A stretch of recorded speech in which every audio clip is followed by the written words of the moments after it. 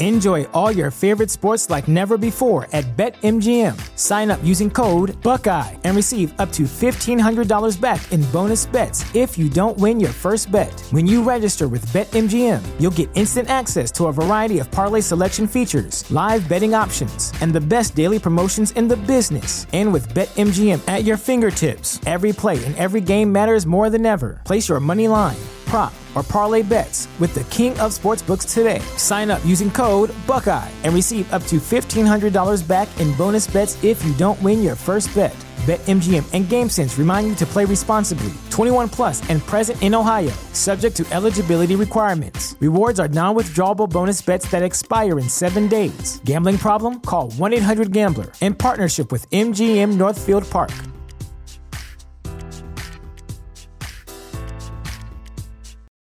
For the ones who work hard to ensure their crew can always go the extra mile, and the ones who get in early so everyone can go home on time, there's Grainger, offering professional-grade supplies backed by product experts so you can quickly and easily find what you need. Plus, you can count on access to a committed team ready to go the extra mile for you. Call, click Grainger.com, or just stop by. Grainger, for the ones who get it done.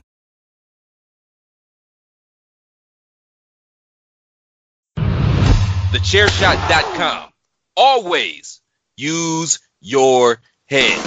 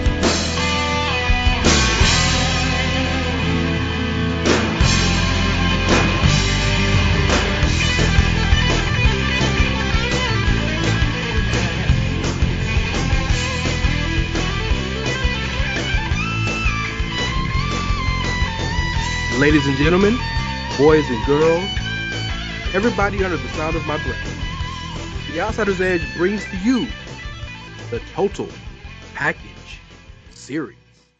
Yeah. Woo. How's that for excitement, pal?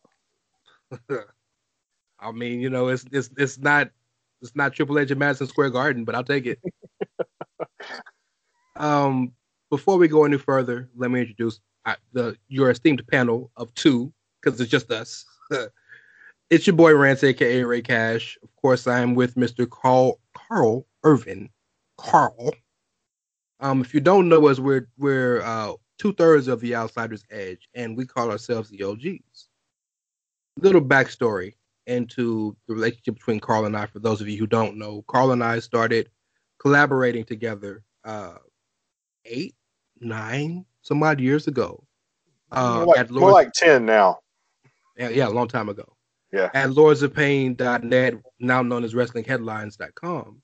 And we grew into the moniker, created the moniker, The Outsiders and The Outsider's Edge, which has went from being a collaborative, not only that, but now a podcast that is expanded into multiple websites now since then, and has expanded into not only just that podcast, but side projects.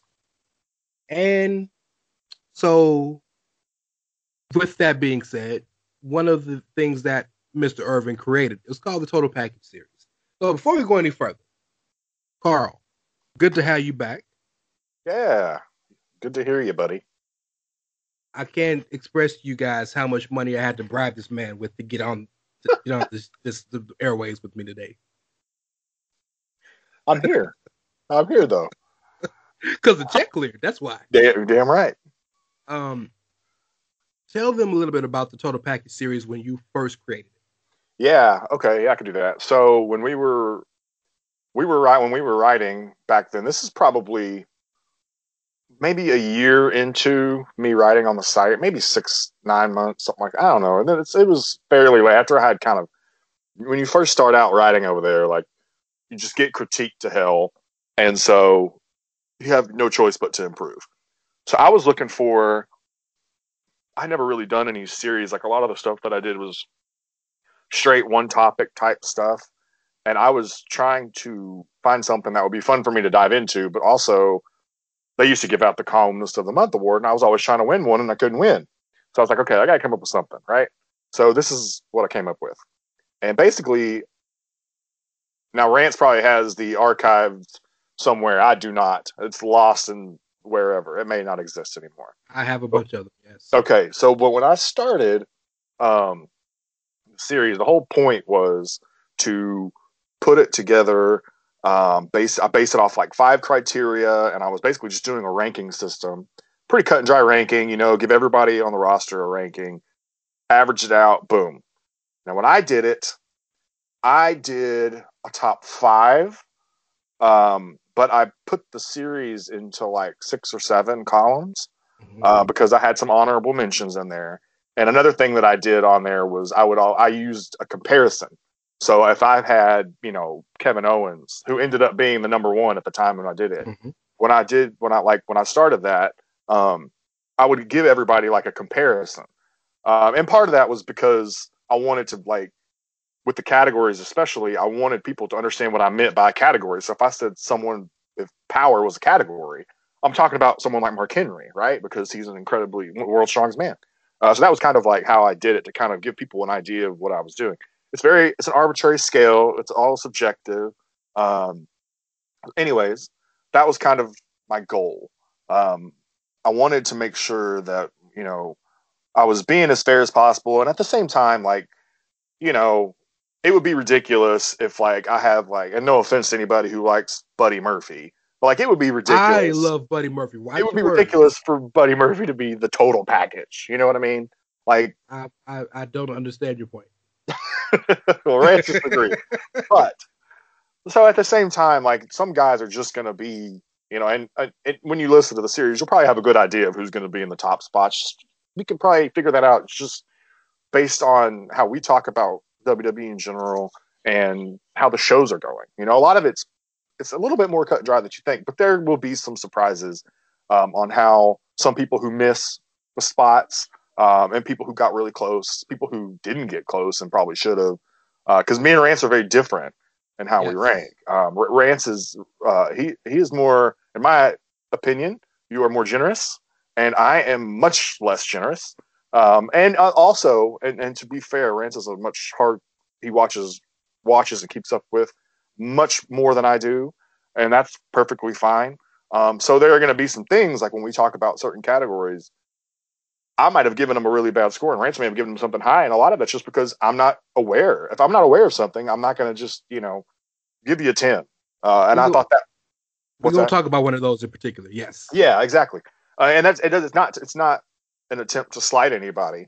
So there's no ill will here, So I just want to get that out of the way. Like, normally, like, we don't really apologize anyway, but, like, I'm going to say there's going to be one person specifically who did not get there that is going to be like, really? And it's my fault. But, that's just how it is. So anyway, well, to be fair, I didn't rate that person in my top 10 either. I just ranked them a lot higher than you did. Right. Let me get into a little more of this backstory. Imagine if you're watching baseball. In baseball, they have what's called a 5-tool player. And a 5-tool player is thought of is what's used to kind of surmise a great player in baseball. You can hit for average, you can hit for power, you can play defense, you can run, and you can what's the other one? 5-tool player. Well, now you're making me look stuff up. Whatever the 5th tool is, clearly I'm a basketball player. The baseball player doesn't remember, but that was where we got this from. Also, Bret Hart mentioned this in one of his earlier books. So Carl started the idea, and our collaboration started growing, and we became not only regular collaborators but friends. And so I said, "Hey man, let me jump into this one. Let me jump into the next time we do it, and let's do it together." I believe you're mistaken, because the first one you did by yourself wasn't Kevin Owens as number one. I can't remember who it was, but it wasn't Kevin Owens because Kevin Owens was the number one when we did our. Oh, you're right. Yep. And then I probably couldn't tell you who it was then. I couldn't either, but I know it was so long ago. I don't even think Kevin Owens had debuted yet. Yeah, probably not. Probably not. Yeah. But I want to break down to you because this first episode is just explaining to you all what series is, a little bit of the backstory, and we want to talk about some of our honorable mentions that didn't make our top 10s because it's fun to talk about it and you're gonna be mad. So what the fuck? But also, we want to obviously we're explaining, so we're going to go over the traits and what we chose to use for our scale, and also the way we separated the shows. So like everything is like this episode will be a little bit of a mishmash of everyone, but we did split it up a little bit too. So yes, sir, exactly. We are hopefully planning to have 5 episodes of this.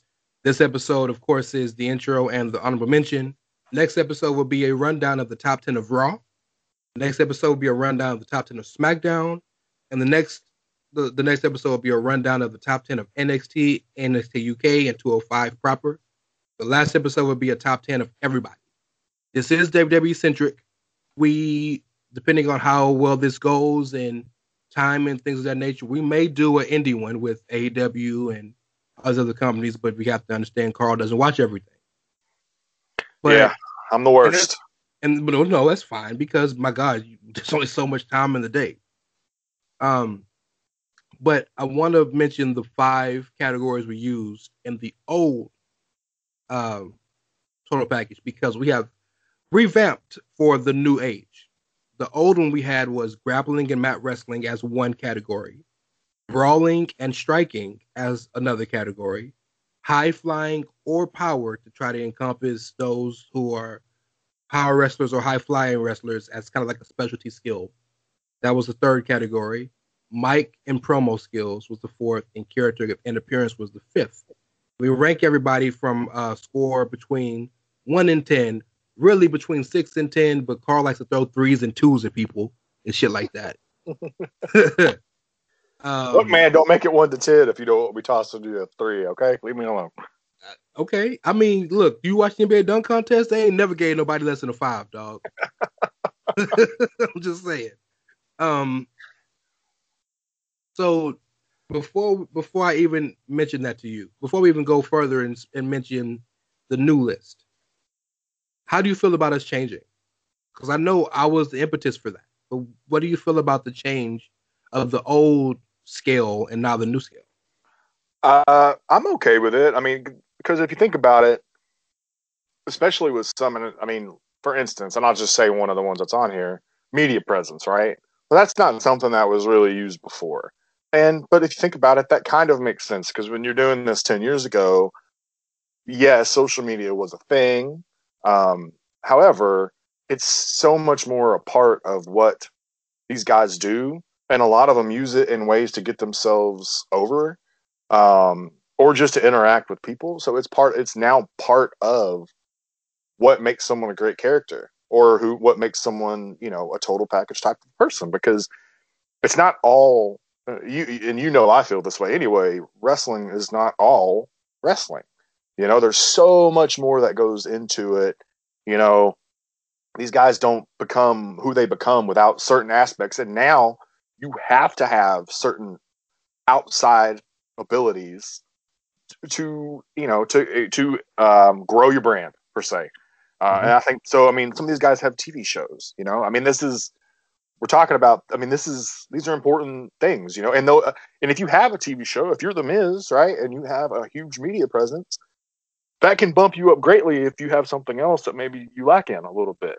So I think that's, I think it's important, but it can also hurt you too, So I think that's kind of someone who you might expect to be number 3 or number 4 might be number 9 or number 10 because maybe they don't have a strong this. And you're like, well, really? Like, what does that matter? But, I mean, I think you and I would both agree that those things are important now. Like, maybe it's more important than it's ever been before, and so I think that's, I'm good with the changes because you make it a little bit harder to be the best of the best of the best, to be the elite person instead of just saying 5 and your averages are so close together, and now you're struggling and you have a lot of ties in terms of scores and stuff like that.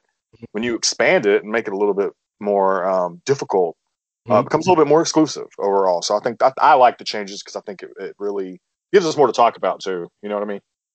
And I like we're going to tell you guys the 10 categories in just a second. But speaking on the media presence category, which is one of the 10, I really liked adding that one for the things you just said, but also because in this day and age, and you guys, you know where I'm going, we want so desperately to quantify who is or what is. Like, we sit and wait for 3:00 on Thursdays for the damn stupid NXT AEW ratings to see who was better, and the quarter hours and the demos matter now, and and there is no real way to quantify things because number one, the things that we used to use, Nielsen doesn't matter anymore. A lot of these major companies don't even, or major production studios, TV studios don't even do analytics for it anymore.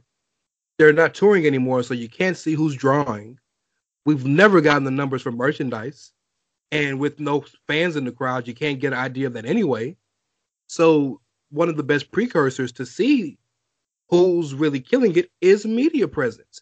And I'll cite to you a guy like Drew McIntyre.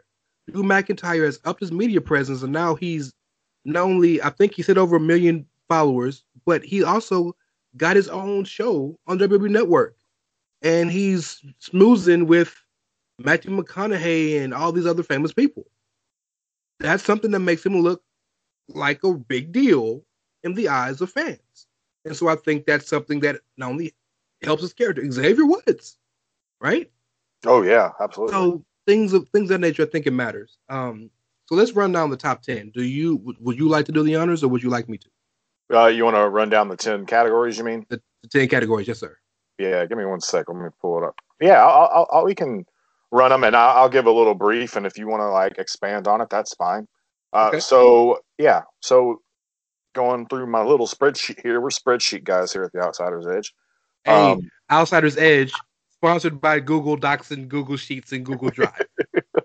If you're out there, Google, please hook your boys up. Okay, so the first one we have on the list is Look. Self-explanatory. Is that the first one? That's the first one. But I said it's self-explanatory. I mean, it's 100%. Yeah. How do you come across? Like when you come out there, do you look the part?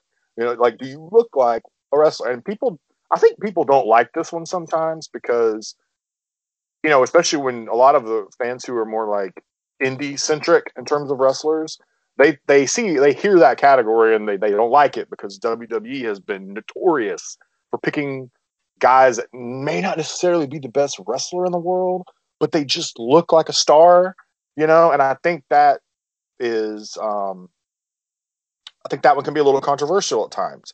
However, you can't tell me that it doesn't matter because you look at celebrities or anybody A-lists, they have a certain look, they look like stars. And the point of wrestling, especially WWE, is they're trying, you at least some people will tell you they aren't, but the goal is to make stars. And one of the best ways to do it is have someone who just looks the part. So I think that one's pretty self-explanatory. Is there anything you want to add to that? Yes. This first, if we're just in the first category, it gives you a perfect example of why this is such a fun project, because Carl and I think of things differently, because the first thing Carl said when he thought of look is, do you look like a wrestler? And while that's important, that wasn't all that factored in for me. What factored in for me, besides looking like a wrestler or a great look, is your look unique? And when I think of that, I think of people like Bray Wyatt and Kevin Owens, for example, because they have very unique looks that fit their characters. And while if you look at Kevin Owens without the fact that his character he's a prize fighter that fights for his family, you would think he looks like some schmuck that comes from a high school gym, which is true. But when you know the character, it fits. So just another way to see how both of us perceive what some people would think are the same things. Absolutely, because me, I'm one of the biggest Kevin Owens. Like he's probably like my personal favorite wrestler, honestly. I just like the guy in general, but I didn't give him a strong number on look, because I look at look differently than you do. I look at look differently than you do. So that's another, like, that's why it makes, like, if I just do this by myself, it would look totally different, probably, with some exceptions, than how you would do it. So I think, that's a perfect way to put it, to describe it. Yeah. Okay, go on. So the next one we have is character ability. And so for me personally, on character ability, I'm looking at, one, do these guys have a character? Sometimes you have guys that are flat as a board. They don't really have Murphy.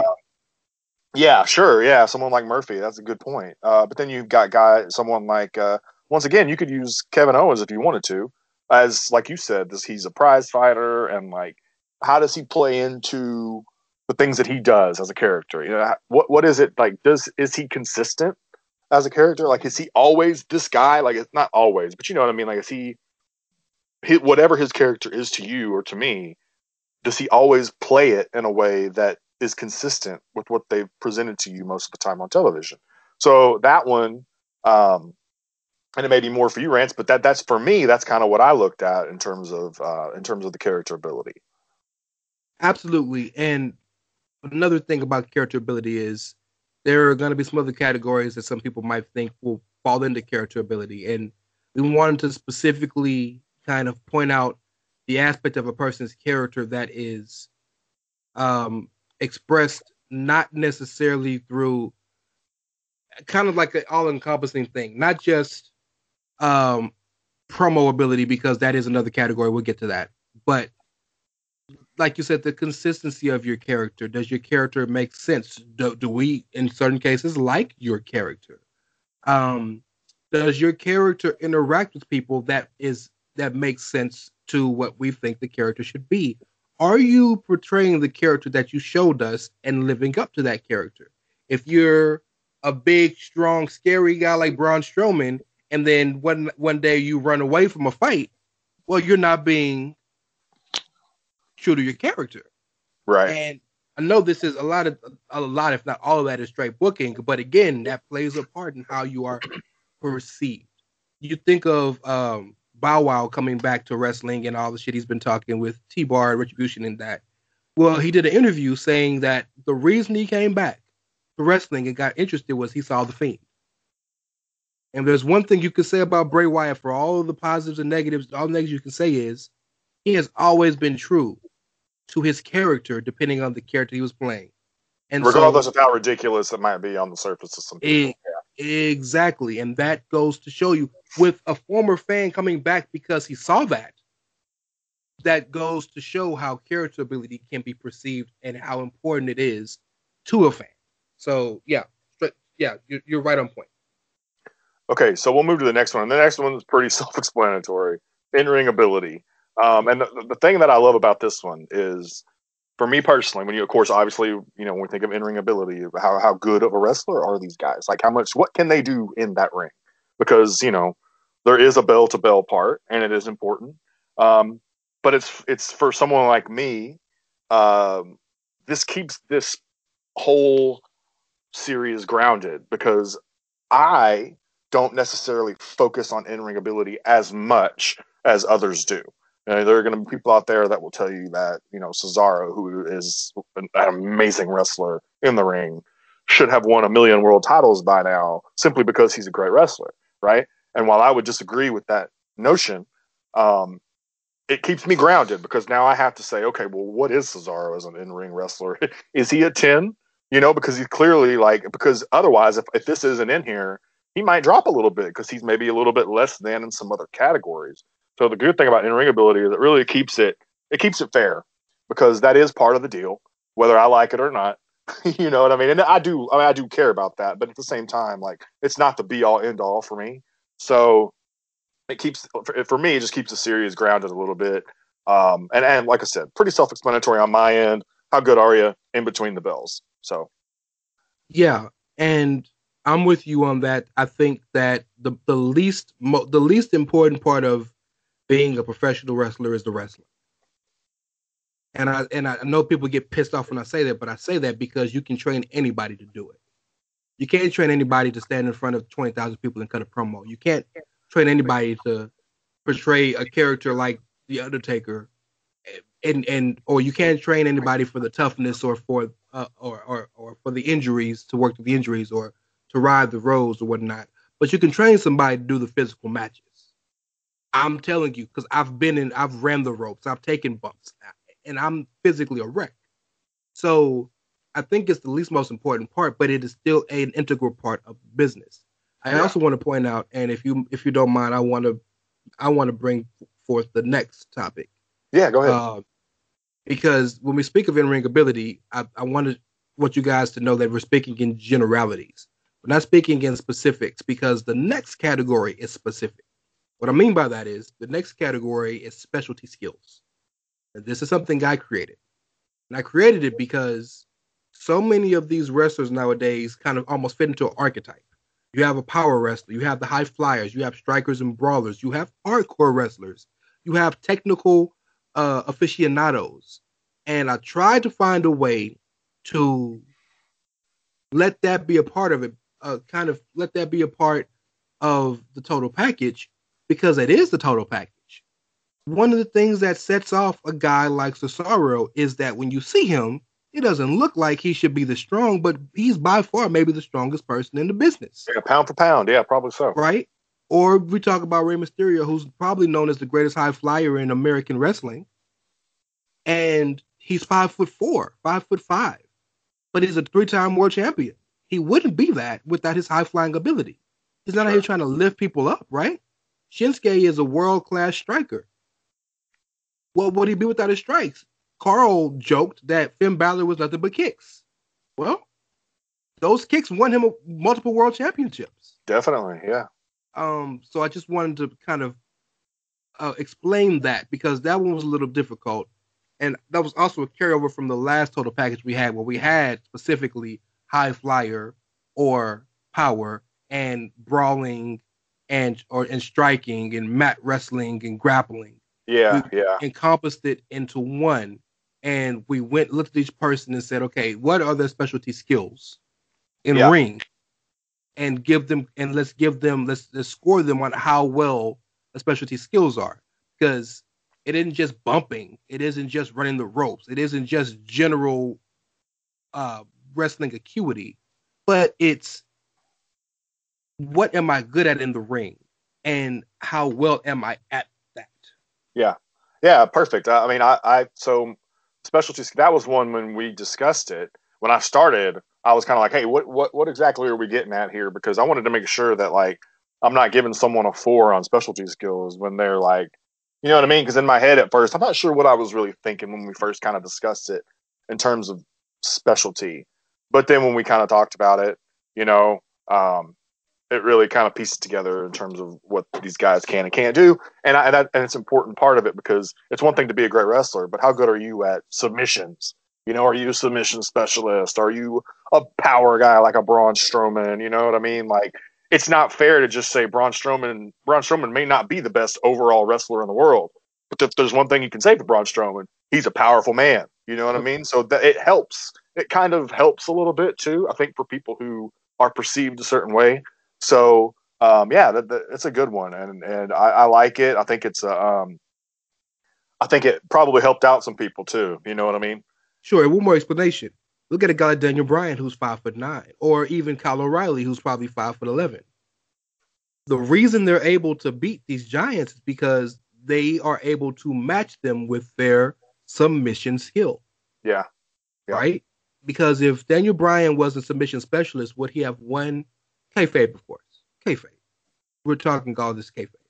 Yeah, if Daniel Bryan wasn't a submission specialist, he wouldn't have made Roman Reigns tap out on that Fastlane. Well, that'll be cut from this podcast. Roman Reigns didn't tap. If Roman Reigns was just trying to warn Bryan that Edge was about to mollywop his ass. But here you go, spreading all this fake news and lies and conjecture. Someone said, I talked to someone about that. They said, no, he was just getting circulation in his finger. That's all he was. Yeah. He was about to pass out, and he was trying to just come back to life. Also, he had an itch. He was trying to scratch. Oh, man. I love you guys. I love you, Roman Reigns fans. Y'all crack me up. Okay. I'm a fan too, but it just makes me laugh. Okay. The next one, I mean, another one that's pretty self-explanatory, it's the finishing move. What is their signature move? What is the move that they do, and how does it come across? Right? And let me say this. Yeah. If for those of you who think that doesn't matter, I want you to look back at Stone Cold Steve Austin's career without this and think of it without the stunner. Oh my gosh, and yes. tell me how much that would have affected his presentation. And or I said, Randy Shawn Orton Michaels, without the RKO, right? Shawn Michaels and the super kick. Yeah. Bret Hart and the sharpshooter. As much as I hate the bitch, Hogan in the leg drop. Right. So, These are. How does it look? How does it come across? I mean, for instance, I'll use an example while we're talking about it. Someone like Corbin, okay? I love his finishing move, okay? It looks awesome. To me, he's always had kind of a cool moveset anyway, but like it just looks great, right? Someone like you mentioned with the stunner, for the record, nobody's ever kicked out at the end of days, for the record. Sure, yeah. I mean, and also the protection of that move should matter. You know, if it's something that people kick out of all the damn time, well, okay, you know, and I know they use false finishes and stuff, and that's kind of a big thing in wrestling these days. But that doesn't necessarily preclude a move from being a 10, because sometimes in a big fight, if it's WrestleMania and someone kicks out of, you know, I don't know, pick a move. If someone kicks out of the spear, you know, I'll give you one. Yeah, I'll give you one, because a top wrestler, one of the top wrestlers in the entire company of WWE, who I gave a very low score on finishing move, was Adam Cole. Because as great as he is, Adam Cole has 2 finishing moves that are kicked out of regularly. The Last Call is kicked out of on a regular basis. I'm talking on regular NXT by regular ass guys. And the Panama Sunrise has been kicked out of by multiple people when that's supposed to be the super finisher. So even though he is the longest reigning champion in the history of that brand, and is one of the top stars in the entire company, he gets a low scoring finishing move because it hurts his package. Yeah. Yeah, perfect. So the finishing move, we're through 5 of 10 now. We'll move on to the next one, and this is the microphone work. Once again, it seems self-explanatory, but I am particularly brutal about microphone work because it is the one thing that I care the most about.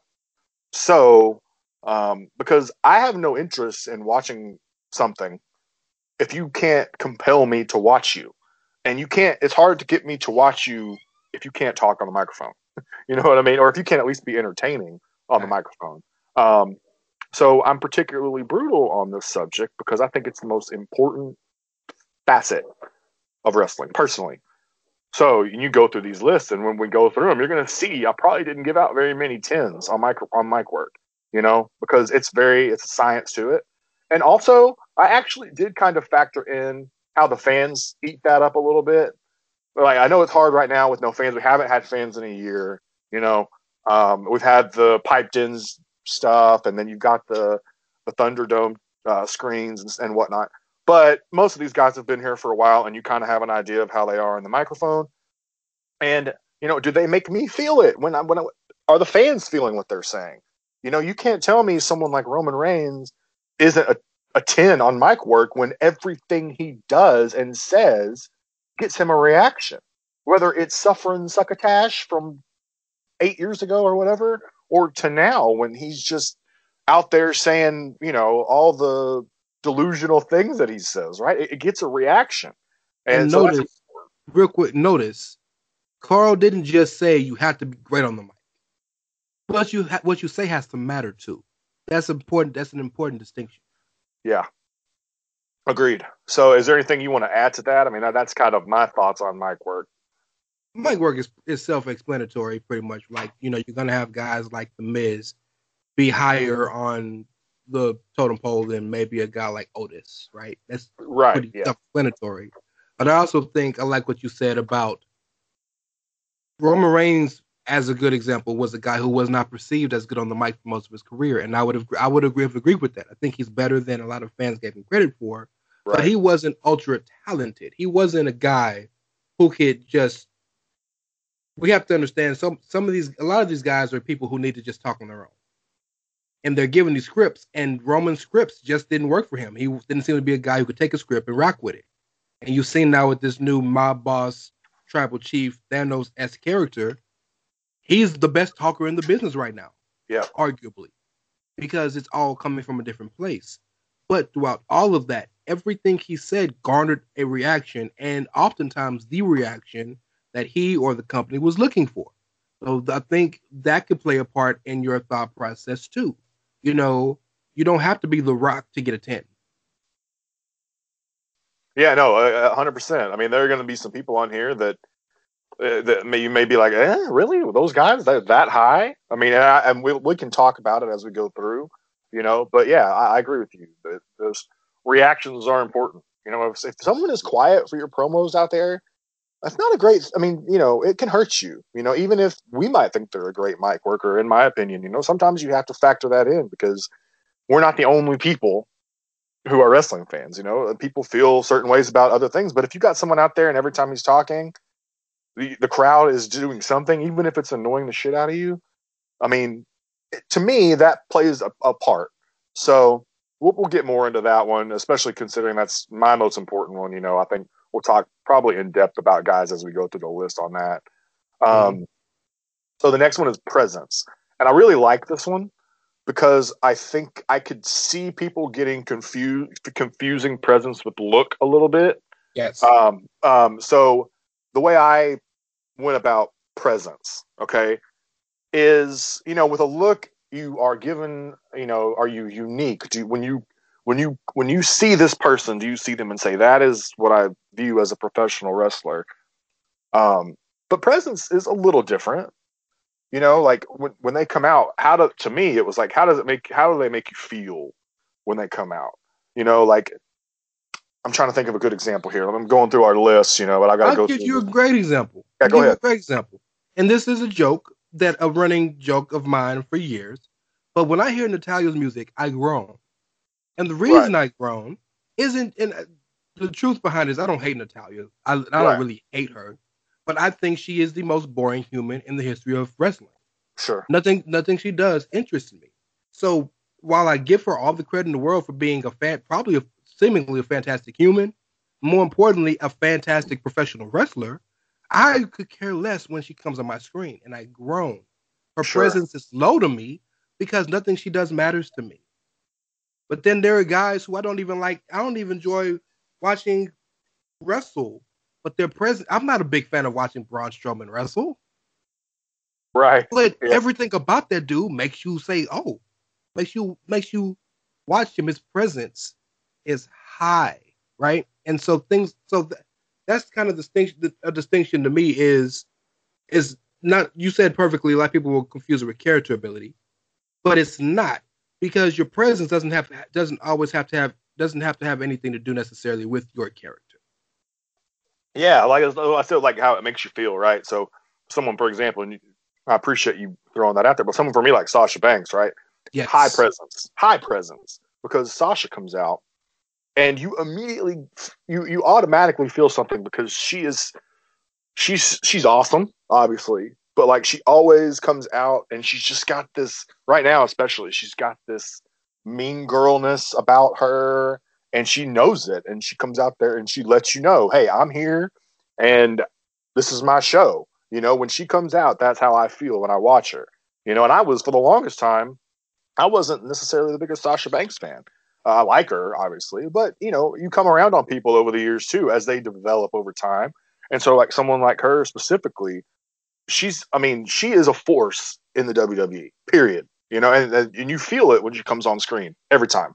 So I think, you know, with presence, you can confuse it with look or character ability, but the reality of the situation is, it is different. It's nuanced, you know, but there's definitely a difference. It's basically star appeal. Sure. Yeah, exactly. Yeah, I'm with you there.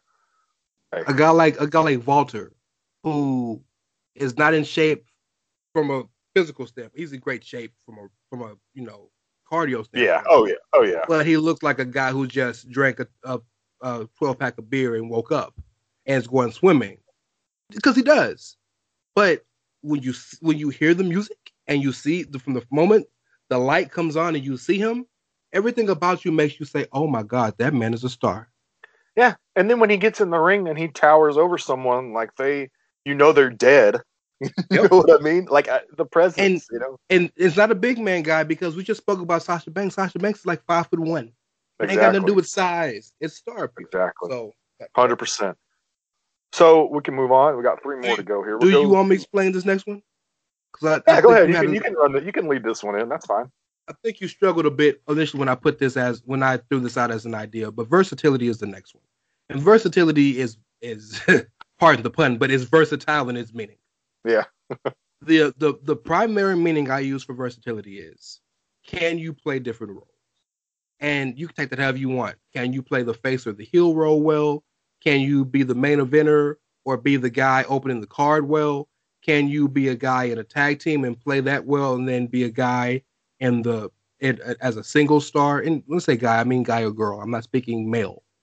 Can you be a person that can play the role you're given and excel in whatever that role is? You have some characters that only work as main eventers. You have some characters that only work as lower card wrestlers. You have some characters that are tag team specialists, word to FTR. You have some characters that can only play the heel, some that can only play the face. The better you are at all of those things, I think is a positive to your total package, because the better you are at multiple things, there's a higher chance of you being used and being noticed. Yeah. So for me, and I'll just go ahead and tell you how I kind of looked at versatility personally. You could almost take the word versatility and use and substitute it with adaptability. And the way I looked at it, a little bit different than the way you looked at it. You looked at it more from a character standpoint. I actually looked at this one a little bit more from an in-ring standpoint, in terms of how you are like how people match up. Sometimes guys get in the ring and they just don't have chemistry, and that happens. And we've always talked about this before. Like, to be a big dog, you should be able to work with almost anyone, right, in the ring. Like, that should matter. And so the way I kind of approached it was when these guys get in the ring with different partners or opponents or whatever, how do they mesh? Are they able to get in the ring with anybody and make it look good? Because there are guys like someone like, and I'm not using anybody on our list. I'm going old school. Someone like Bret Hart, right? He could wrestle anyone. Bruce did. Because he's an in-ring general, you know what I mean? And that he could go with literally anybody and make it look good. So for me, that was kind of the approach I took. And obviously we did a little bit different. So that's going to make our scores a little bit different, obviously, too. And we can talk about it as we go on. But yeah, so maybe the idea that you had for that was a little bit different than what I went with. But I think that probably works out okay in terms of. It's all perception, bro. That's the whole point of this, is perception. Because the reason why it's better to have multiple people do this than just one person is because the way I perceive the perfect wrestler, which is essentially our summation of trying to find the perfect wrestler, is probably different than what you think is the perfect wrestler. And that's the beauty of us ranking our own scores and then coming together and finding the median in them, because you perceive the perfect wrestler and everybody's rankings in these categories differently than I would. And that's great. I think because diversity is what makes this great. It makes it interesting. Yeah. That's the whole thing with wrestling anyway. That's why you get so many opinions about who is what, right? And why you get, some people look at Roman Reigns to this day as someone who can't work a wrestling match, right? I think they're crazy.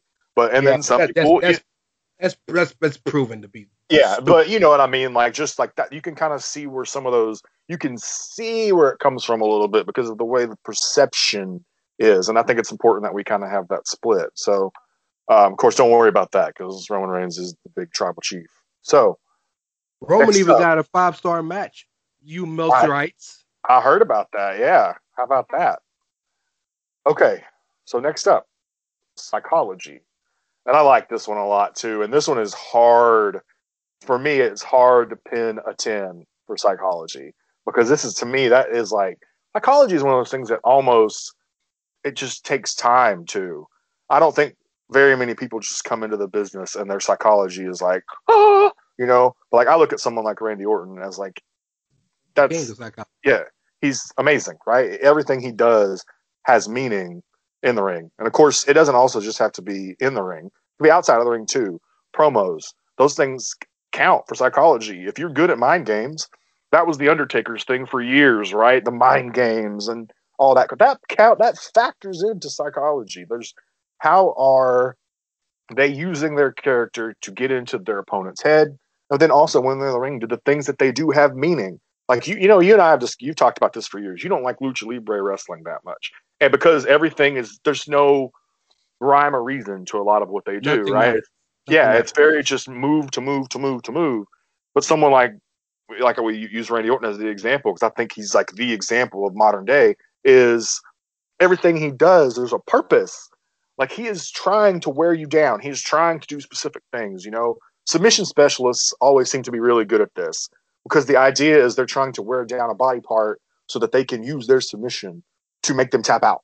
Like that's kind of, something that I've always thought that submission guys kind of have a leg up in this a little bit because of that fact, but yeah, so psychology for me, at least, that's what it's twofold. It's, are they doing things that have meaning in the ring? And are they doing things that have meaning on the microphone? It's twofold. It's two pieces in my opinion. So when you look at the three categories of character ability, in-ring ability, and specialty skills, those are almost physical manifestation things. These last three are mental manifestation things. And psychology is very much a mental category because it's a mental manifestation of understanding of your character, understanding of your role, understanding of not just physically being able to do it, but a different understanding. And the difference between psychology and character ability is psychology doesn't just mean you play your character well. Psychology means, like you said, you understand Sasha Banks at TakeOver, understanding that she's right by the ropes. She needs to kick Bayley. She needs to get Bayley so Bayley she wants her to tap out so she doesn't grab the ropes. And Bayley has a broken hand, so I'm just going to kick her broken hand. Right. And that'll further the pain of this hold. That's psychology. It's the mental acuity of a wrestler and their understanding of what it is they're doing in the situation in which they're doing it in. Right. Yeah. So, and you mentioned Randy Orton is the king of it because, like you said, everything he does has a purpose. And for my disdain of Lucha Libre, one of the reasons why I think Rey is the greatest luchador ever is because him and a handful of others, but specifically him, is one of the guys that has taken actual Lucha Libre moveset and Lucha Libre attitude and meshed it with American psychology. Right. I would agree. That's why he's been so successful. Yeah. And that's probably another reason why he's might be the most influential wrestler of the last 20 years. I mean, everyone, especially for anybody that's, a high flyer or smaller guy, The only other person that might be as influential, if not more, is Liger. And that's I didn't catch Jushin that. Thunder Liger. And it's like those are the two. Liger and Ray are the two for cruisers. Yeah. Okay, so let's move here. There's one more to go over, and we already kind of went over it, but we'll just do a recap. And it's media presence. This is the last one, and this is, like I said, I really like the addition of this one. And it's funny because, and we're going to talk about it. I'm not giving anything away yet, but with media presence, it's harder for me with media presence, and part of that is because one, I basically have one social media account. I use Twitter. That's it. I don't spend much time on YouTube. I do not have a Facebook. I do not have an Instagram. Twitter, right? I don't have a TikTok. Well, I do have a TikTok, but I don't look at it very much. That's quite the admission, sir. So with my deal with media presence, it for me, it was harder to get high scores on this because I don't. And the other thing is, even on Twitter, I don't follow that many wrestlers. And so, there are going to be guys that there's one specifically that rants is like, what the fuck, Carl? Because I gave this person a low media score. Well, I don't really see this person on social media. And look, that's my fault, right? I mean, it's my fault, or is it? I don't know. But there's something to that, I think. You look at someone like The Miz, like we talked about, right? We've talked about him before. He's got his own TV show. The media presence for someone like The Miz is a 10. Right? I mean, the dude is, you can't be involved in that much stuff and not have a high media presence. Woods. But there's someone like Xavier Woods with the Yeah. YouTube. I mean, come on, like with his own up, up, down, down. I mean, those things are no brainers. And then you have other guys that use it to enhance their character or to let you behind the curtain a little bit. Mustafa Ali. Yeah. So, knowing what I think, knowing what you guys know about me, when you hear some of these media presence scores, and you're like, "What the hell, Carl?" Know where it's coming from at least. You know what I mean? It's not. I'm not trying to spite anybody.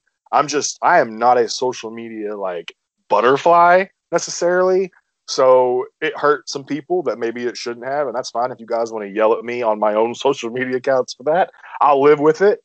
But that's kind of where that comes from. So we're done with the top 10. We're about to start getting the one other question I wanted to ask you before we get into the honorable mentions, and I know we're going to pick a few we want to talk about, and I think I want to give everybody the three that just missed the cut for each brand. Yeah. But let's talk about the one that pissed me off and made me literally call this man. And that's Asuka. Yeah.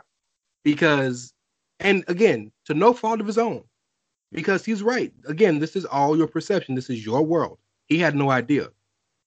Asuka has a very popular YouTube channel. On top of that, Asuka, look, if she doesn't have one, she has two. If she doesn't have two, she uses it for multiple things, because Asuka, if you don't know, her former career in Japan before, like while she was wrestling and on the side and probably before, she was a video game designer. That's why she was such a big person on Witch Channel. So like to give her, and she has a lot of views, and she's also one of the faces of WWE Japan. So like to give her the score that she got, I won't tell you. You'll be pissed off. Pitchforks. I'm not gonna tell you guys, but it blew me away. Yeah. And it hurt her ranking, if I'm being quite frankly, because spoiler alert, Asuka's not in the top 10 for Raw. Right. And so, and granted, I didn't put her in my top 10 either if you look at a cumulative ranking, but nonetheless, this really hurt her. So stuff like that affects, but again, it's all personal perception. So go ahead if you want to retort. Say what? I'm sorry. What'd you say? Do you want to say anything back to that, or do you want to move on? No, I mean, I think that you're 100% correct. I mean, it's one thing if someone has this large social media presence and I don't know it and you do, I'm perfectly fine with you saying, dude, she has this, that, and the other, right? And you just don't know about it. I'm not going to go back and change it. Yeah, because you should. Like, to me, like, and this is not her fault either. I don't expect Asuka to promote to Carl, and that doesn't matter. However, like, if I haven't stumbled, I mean, like, I know enough about some of this stuff to where, like, I feel like at a certain point, like, how have I not stumbled across it, right? And that's okay. I mean, it could just be me. Like I said, I don't spend a lot of time on YouTube, and I will give Asuka this, and because this is a hot button with her, I will give Asuka this. She cracks me up on Twitter because I love her Doge memes. Like, every time I see one, I laugh. But like at the same time, like, this is, like I said, pitchforks, whatever. It's fine. I'll take it. But yeah, I'm not going to change it just because I've been informed now, right? At the time when I made my ranking, I'm sorry, this is what I know of this person, and if I haven't come, if I haven't become privy to the media presence, well, I don't necessarily think that's my fault. No. Maybe I could do a little bit more digging, but just off the top of my head, if I don't know you have all this, then you land where you land in that regard. So, and you're right. This has to be true to who you are as a person. If you didn't know, you shouldn't change it. And I appreciate that. I'm still blown away, but I appreciate that. Sure. Before we start getting into some of these that caught our eye or something, and the honorable mentions, real quick, was there any category that you wanted to add or you think should have been added that's not on there? Because I have one that I whipped on. I know we tried to keep it at a nice round number, a nice number of 10. Mm-hmm. I want to say, personally, there wasn't really anything that I was necessarily wanted to add. There was one that I wasn't, and I'm fine with. Obviously, I'm fine with it. There was one that I wasn't necessarily just like crazy about, and that was probably the probably the specialty skills. And it's not because I didn't care for the category, but it was more along the lines of I didn't want to. I felt like when you use it a little bit, like you might skew the results a little bit, just because. I mean, of course, this can happen with anything. Like media presence skew the results. But someone who's not a great wrestler might have great power, and all of a sudden they're getting a 10, and you're like, all of a sudden they're bumping people who may not have a specialty per se, but are much more versatile. You know what I mean? So I think that was probably the only, like, those two, specialty skills and versatility, when I was doing this, were actually the ones that I struggled with the most, because I was trying to view it through that lens of making it, of it being different, you know? But it's perfectly fine. We got through it, obviously. But those are the only two that, when we were doing them, I was like, damn, these are kind of a slog, you know, because you just kind of you're trying to separate the two. And some stuff you can't just look up. Like, if I don't know someone's finishing a move, I can get on YouTube and find it, you know, pretty quick.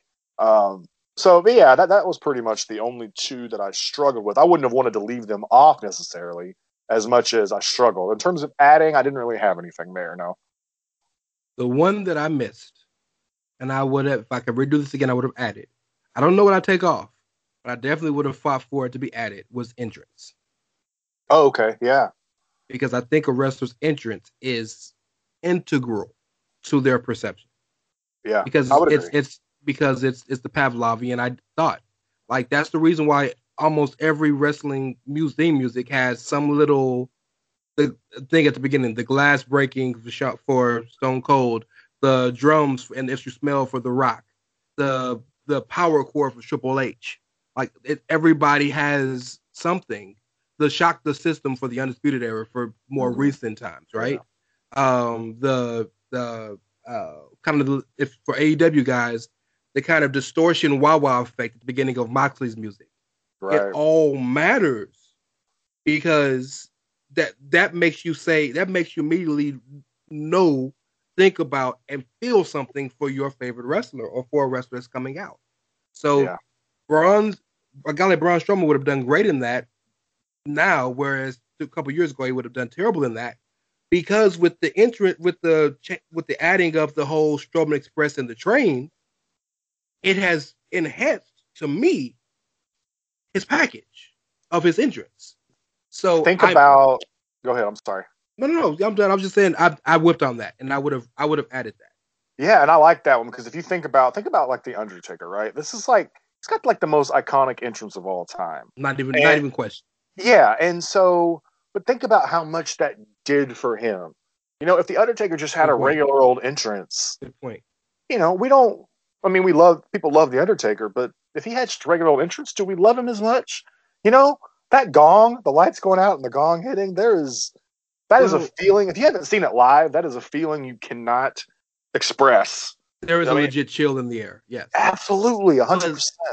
Let's use a guy very similar to the Undertaker now, and you're gonna laugh at me. But the purpose this is the purpose. Aleister Black. Okay. You and Kyle mess with me all the time about Aleister because y'all think he's boring as hell. But if he didn't have the interest he had, would you care anything about him? No. There you go. No. So it is integral to the package because Absolutely. For a lot of people, the interest was the only thing interesting. And I will say this: the closest thing we have to that is probably presence, because when I was going through some of these, entrances factor a little bit into the presence because it's a presentation of who they are. You know, like, this is kind of what you're getting. I mean, like, if you think Stone Cold Steve Austin is a good example because of the glass breaking, right? That's part of the presence. You know, that's just part of it. Like, you know, when that glass breaks, what's about to go down, and that's why it matters so much with that presence. You know, it's a presence factor too. So yeah, you could definitely make it more specific. But yeah, so that's kind of like, I tried to include that a little bit when I was ranking on presence. Enjoy all your favorite sports like never before at BetMGM. Sign up using code Buckeye and receive up to $1,500 back in bonus bets if you don't win your first bet. When you register with BetMGM, you'll get instant access to a variety of parlay selection features, live betting options, and the best daily promotions in the business. And with BetMGM at your fingertips, every play and every game matters more than ever. Place your money line, prop, or parlay bets with the king of sportsbooks today. Sign up using code Buckeye and receive up to $1,500 back in bonus bets if you don't win your first bet. BetMGM and GameSense remind you to play responsibly. 21 plus and present in Ohio, subject to eligibility requirements. Rewards are non-withdrawable bonus bets that expire in 7 days. Gambling problem? Call 1-800-GAMBLER. In partnership with MGM Northfield Park.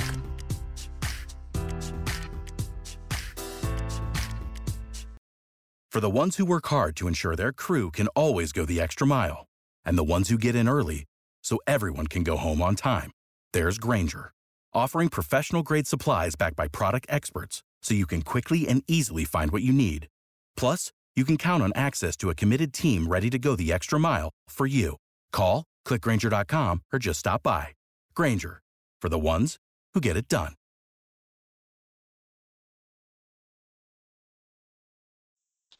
Okay, and I'm sure it all worked out. It worked itself out well. And once you guys get a chance to hear the top tens, I think while there may be some conjecture, a lot of you will think, okay, for the most part, we probably got it right. Yeah, I think so too. Yeah, but I missed that, and I regret that. But so let's go through. We're gonna do honorable mentions, the top three. Or the three that just missed the cut, but I know there was a couple that you saw interesting of kind of rankings, and one particular that you ranked way higher than I would have expected was a guy like Montez Ford. Talk to me about that. Yeah, okay. He's not in the top 10, and he's not top 3 honorable mention, but you just ranked him high. So go ahead. Yeah, so here's the thing about Montez. Part of it is I look at him, and when I look at him and everything he's capable of, I see massive star. Like, to me, and another thing, and I want to be clear when I talk about this, I mostly watch wrestling with my family. Now, I don't watch it by myself much anymore. And so when I watch it with my family, I take that into consideration because I've been watching wrestling for 20 years, more than 20 years, right? Mm-hmm. My kid specifically have been watching wrestling for like a year. We are going to watch our first WrestleMania together this year. But she's very new to it. Even my wife has watched a little bit. She kind of watches while it's on. She's on her phone and stuff, But Montez is someone that stands out to them. And that factors in for me on some things, because if it stands out to them, to someone that we would consider a casual, like my wife would definitely be a casual fan. If he stands out to her, what does that say about his presentation, how good he is? And I think that is part of the reason that he got such high marks for me in some things. So, and I want to dive in a little bit. One of the first things that comes to mind is the rope shaking, right? He is so high energy. Everything, you can just tell that he absolutely is in love with what he's doing. It matters. Everything matters to him. The fact that when he hits a frog splash, he gets 100 feet in the air. Like, he has all the makings of someone that, if done right, could be a huge superstar. And when I see it, it probably made me go a little higher with him on some things. You know what I mean? With him, it's like, he's married to Bianca Belair, and Bianca is already a huge star. Okay. When I look at Montez, that's what I look at. Montez could be like what Bianca is for the women, right? Montez, to me, he can. And I always think it's a little bit of a shame for someone like Angelo Dawkins, because as good as he is, I don't see massive superstar with Angelo. You know what I mean? But it's with him, sure, it's Edge and Christian. Yeah. So it's just, I know that, like, I don't think anybody is going to hear that and say, "Oh, really? You see star with Montez?" 'Cause I think most people can see that. But at the same time, it definitely, he got higher marks from me just because of that fact. I mean, he's got a couple of 10s on here. The look, I'm going through it right now. I've got him on look. I gave him a 10 on finishing move, and you're just like, what, right? But it looks so good when he does it, and so those things definitely bumped him up a little bit for me.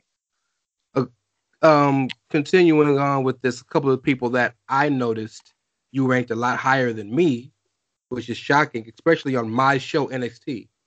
You gave Candice LeRae and Dakota Kai super grades way higher than I gave them. Explain that. Yeah. So, well, Candice, to me, so I understand.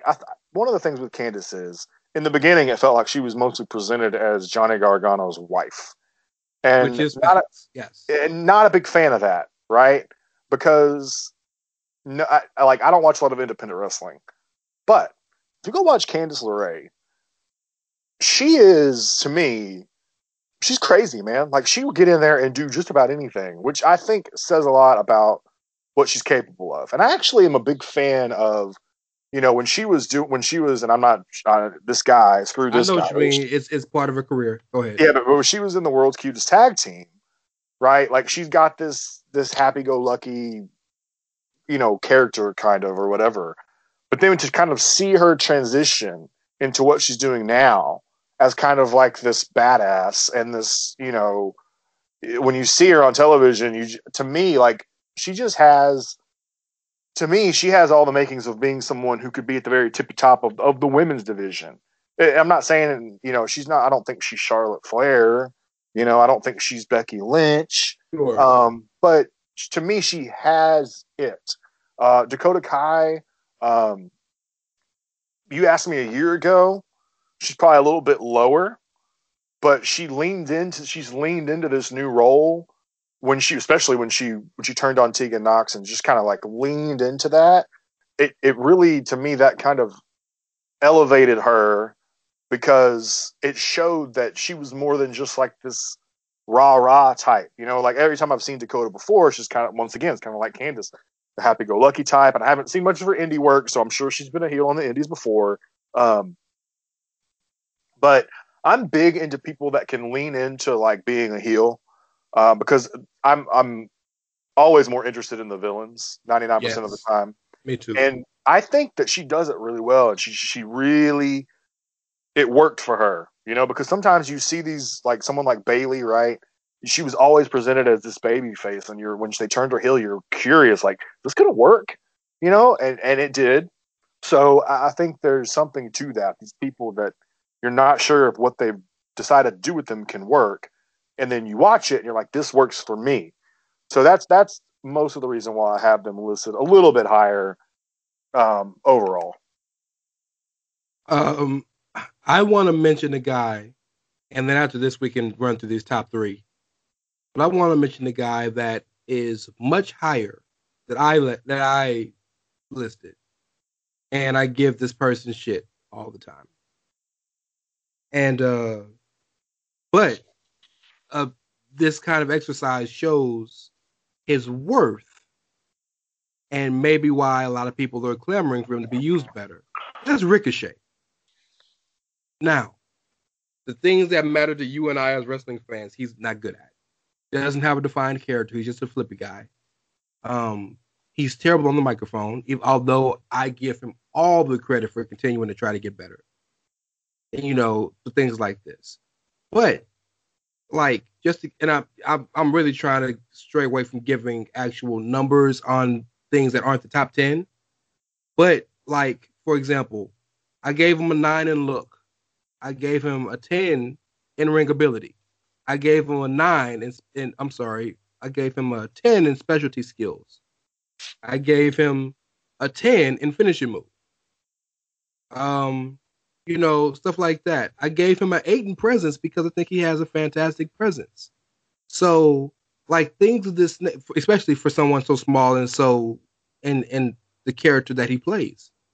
So, just curious your thoughts about that, because you gave him right on brand a very low score. I was absolutely brutal to Ricochet.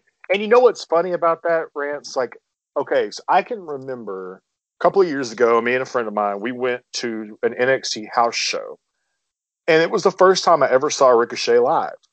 And I remember watching Ricochet and thinking, dude, like, this is before he's NXT, right? So he is, at this point, he is the guy who was like an amazing high flyer and he could do so much crazy stuff. I remember watching him and thinking, everything about him is so fluid in the ring. Mm-hmm. It just looks seamless, like he's not even trying.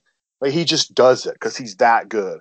Remember the flip out of the ring when he was confronting Velveteen Dream, right? Like one of the greatest things I've ever seen. Yeah, you do not like these things. You cannot teach that, right? But you know what? I just don't. I think the problem is he's not a great fit on the main roster. Because the things that the main it seems like you want from a main roster guy, he doesn't fall into. So I'm looking at it, right? I gave him a 6 on look. I might have been a little brutal on that one. He looks fantastic. He's a good looking dude. He's chiseled out of stone. His gear, except for when he tried to do that stupid Nightwing gear, which was horrible. Right. Gear normally looks fantastic. I was a little brutal on that one, and even going back, I would probably change that a little bit. But at the same time, when I see him, I think it's just because he's in a sea of guys who can do a lot of the things that he does, and there's not a whole lot. He doesn't stand out as much as he used to when I saw him in NXT. So, and to your credit, it's because Vince toned it down. He doesn't do all the things he used to do. Right. So yes, that's a very good point. So character ability, I gave him a 5. I mean, I couldn't really tell you what his character is. He doesn't have a character. So it's lucky I didn't give him a 1, to be honest with you. In-ring ability, I gave him a 9. Probably should have gone 10 there. But at the same time, as much as the high fly, like the one thing about him that I'm picky about high flying wrestlers, because I don't, some of the stuff they do, it just seems like they're just doing things. And so, it goes back to the specialty skills. I should have given him a 10 because he's a high flyer. But after you get past these, it just hold on real quick about the high flying thing. I respect that, but two people of that ilk who I think don't fall in that category are Ricochet and Pac, because for their size, they have a ridiculous amount of strength and they have unappreciated amount of technical ability. Their flippy do shit is just so ridiculous. That people don't respect that. But like Ricochet has started doing that deadlift German suplex. That is amazing. Right. So I want to give him some credit where credit is due. Sure. And look, I'm running through these. I'm not going to do this with every wrestler we talk about, but I think he's a big case because we had a very different score. But for instance, finishing move, I gave him a 7, and it's a cool finish. But to me, it doesn't really, like, when he hits it, I'm like, okay, like he just kind of like he does a bunch of was the 630. Is that the rotation on that one? 630, the most dangerous high flying move in the business. And nobody's ever kicked out of it. Right. It's super hard to do, but when it lands, it doesn't look like anything. And I'm not trying to be a dick. That's just the way I perceive it when I look at it on television. Going forward, I gave him a 5 on microphone. I was generous. I gave him a 6 on presence. Probably being generous there too. What's next? Oh, Lord. 5 on versatility. Stop where your head, bro. Just stop. I know. No. I want everybody to know. What did I give him on psychology? I can't. You have to tell me because I'm. What number is it on my spreadsheet here? It wasn't great. Oh my goodness. Okay. Yeah, so I'm a dick. Anyways, I was on not psychology. Great. You want me to tell you? Yeah. On psychology, you gave him a 6. Okay. And media presence, you gave him a 5. And you know what? I should give him more immediate presence for the simple fact that he's gotten so much attention for not wearing the damn mask. But I'm just saying, like, it's so like I'm going back and looking at it. I don't feel bad about any of this, by the way, because even if I give him a 10 on like specialty skills, I was being real generous on mic work. You know what I mean? So like, I like Ricochet, I really do. But when I look at him on the main roster, especially, he just doesn't fit as well as I think he does in a place like NXT. And it kind of goes to show you that some guys might just be lifers in certain spots. You know, like Johnny Gargano, I don't know if he'll ever come to the main roster for full time, right? Like, he's just an NXT guy, you know, and I don't know, like, his rankings on NXT might have looked a little bit different than they do in WWE and the main roster because they might present him completely differently. So, I mean, I'm no more crapping on Ricochet. I like Ricochet. Thank you. But yeah, because I'm as big a detractor of Ricochet, not detractor, I like the guy, but I'm not high on him either, as you are, but I can respect his positives.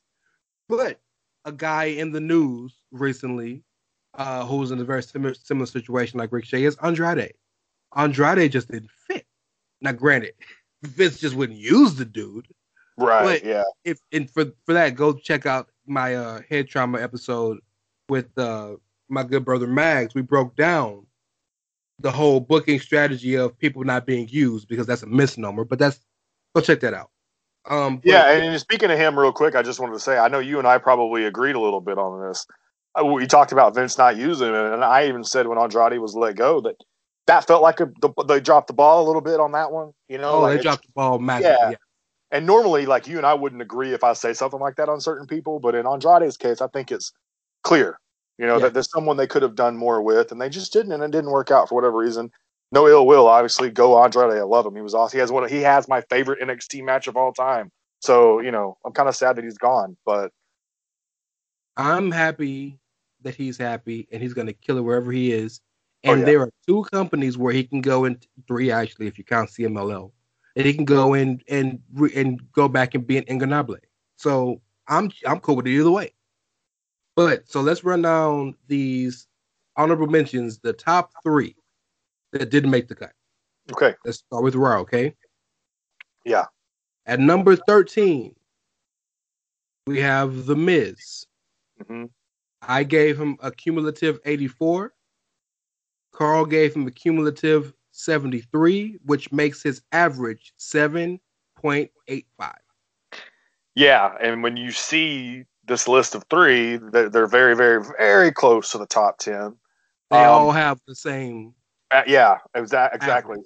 Now I have to also kind of go back and look a little bit at the things I rank them, you know, because it's been a little bit since we've done some of these. So I was particularly more brutal on the wrestlers, as we just talked about in the beginning, on some things. And now that I look at it, it's a little surprising because when I look at the top 10, there's like at least maybe like 1 or 2 guys here that I could see the Miz. If you wanted to argue with me a few of the people towards the bottom of the top 10, I could see you saying, yeah, the Miz should be ahead of that person, right? However, if you look at our list, Rance, even though you gave him an 84, there's nobody that he would have jumped in your top 10. Nobody. There's only one person. Like, if you look at my numbers, there's only 2 guys. He was tied with one and ahead of someone else. You know, thing about the Miz is, there's some things that bump him greatly. Microphone work, media presence. You can't deny a guy who has his own television show, right? Microphone work. He's proven to be one of, if not the best mic worker in the WWE. But there's some things that hurt him too. He doesn't really necessarily look like the guy, you know, and that's probably why he hasn't held the championship but twice, the top title, right? Also the in-ring work, and I'm not crapping on him. That's his main hang-up. Yeah, and I'm not crapping on him because he's preserved his body. I think he's been injured once, right? The concussion at WrestleMania 27. Yeah, but he didn't miss time. Right, exactly. So his style is safe for him, but it's kept him healthy, and that's awesome. Like, I'm all for keeping guys healthy, but that still doesn't translate to great talent. Look on television when you watch it, you're just like, he doesn't blow you away in the ring. So there's nothing against Miz. Obviously, he's great. I would consider him probably one of my personal favorites overall. But I'm just being, objective about what I see on the television. he got a little bit lower score than some guys. And that's just kind of the way that goes. Number 12 is probably the most underutilized woman in the entire fucking company, and that's Naomi. I gave her an 81. Carl gave her an 86, which led to also an average of 7.85. I gave her a 76. 76. I'm sorry. Yeah. No, that's okay. And it looks like you and I were fairly close on these. Naomi, I agree with you. Naomi's incredibly underutilized, and that probably hurts her because, if she was on television more, maybe we'd have a little bit more of an idea. And of course, I've been banging the drum. I was banging the drum on this for a long time about putting Naomi in the Hurt Business. I think it would be a nice change of pace for her. She's awesome as, just the character she is right now, even with Lana, I like it. They're fun. And I love the glow stuff. I mean, she is someone that my kids really like. You see her on television and she's got the cool ass entrance. If entrances were as a category, right? She's probably getting a 10, so there's some things about Naomi that work. I think the reason why, and actually looking at the people that are on our top 10, I have her higher than like 4 different people that actually, or 3 different people that, made it into the cumulative top 10. I love Naomi, and I wish they would use her more because she really, I don't know if it's just the WWE maybe has a little bit of an obsession with the 4 horsewomen, which is fair. They're all great. Well, the 4 horsewomen, Asuka and Alexa, are their go-to. Yeah, and you can get lost in the shuffle a little bit, However, I still think, overall, Naomi is absolutely someone that if we were doing a women's top 10, she's probably in the top 6 or 7, right? I mean, just looking at my own numbers. Maybe, yeah. For the record, Naomi is a 2-time women's champion who won the championship at WrestleMania. So it's not like she has been giving anything. But by and large, she has not been pushed with the consistency for contemporaries, especially considering the moves she makes. You and I were both there when she came back at the Royal Rumble here in Houston in 2020, and that went viral. And I don't mean viral like, a couple people. No, I mean it went viral to the point where like top music and entertainment stars were booking her. Actresses were asking to play her in movies. She was getting like 20 million views on her entrance and what she did. Like, that tells you that people care. Yeah, agreed, yeah. Number 11, and probably the most shocking of any of these 3 honorable mentions we'll do, is the guy who doesn't wrestle too much anymore.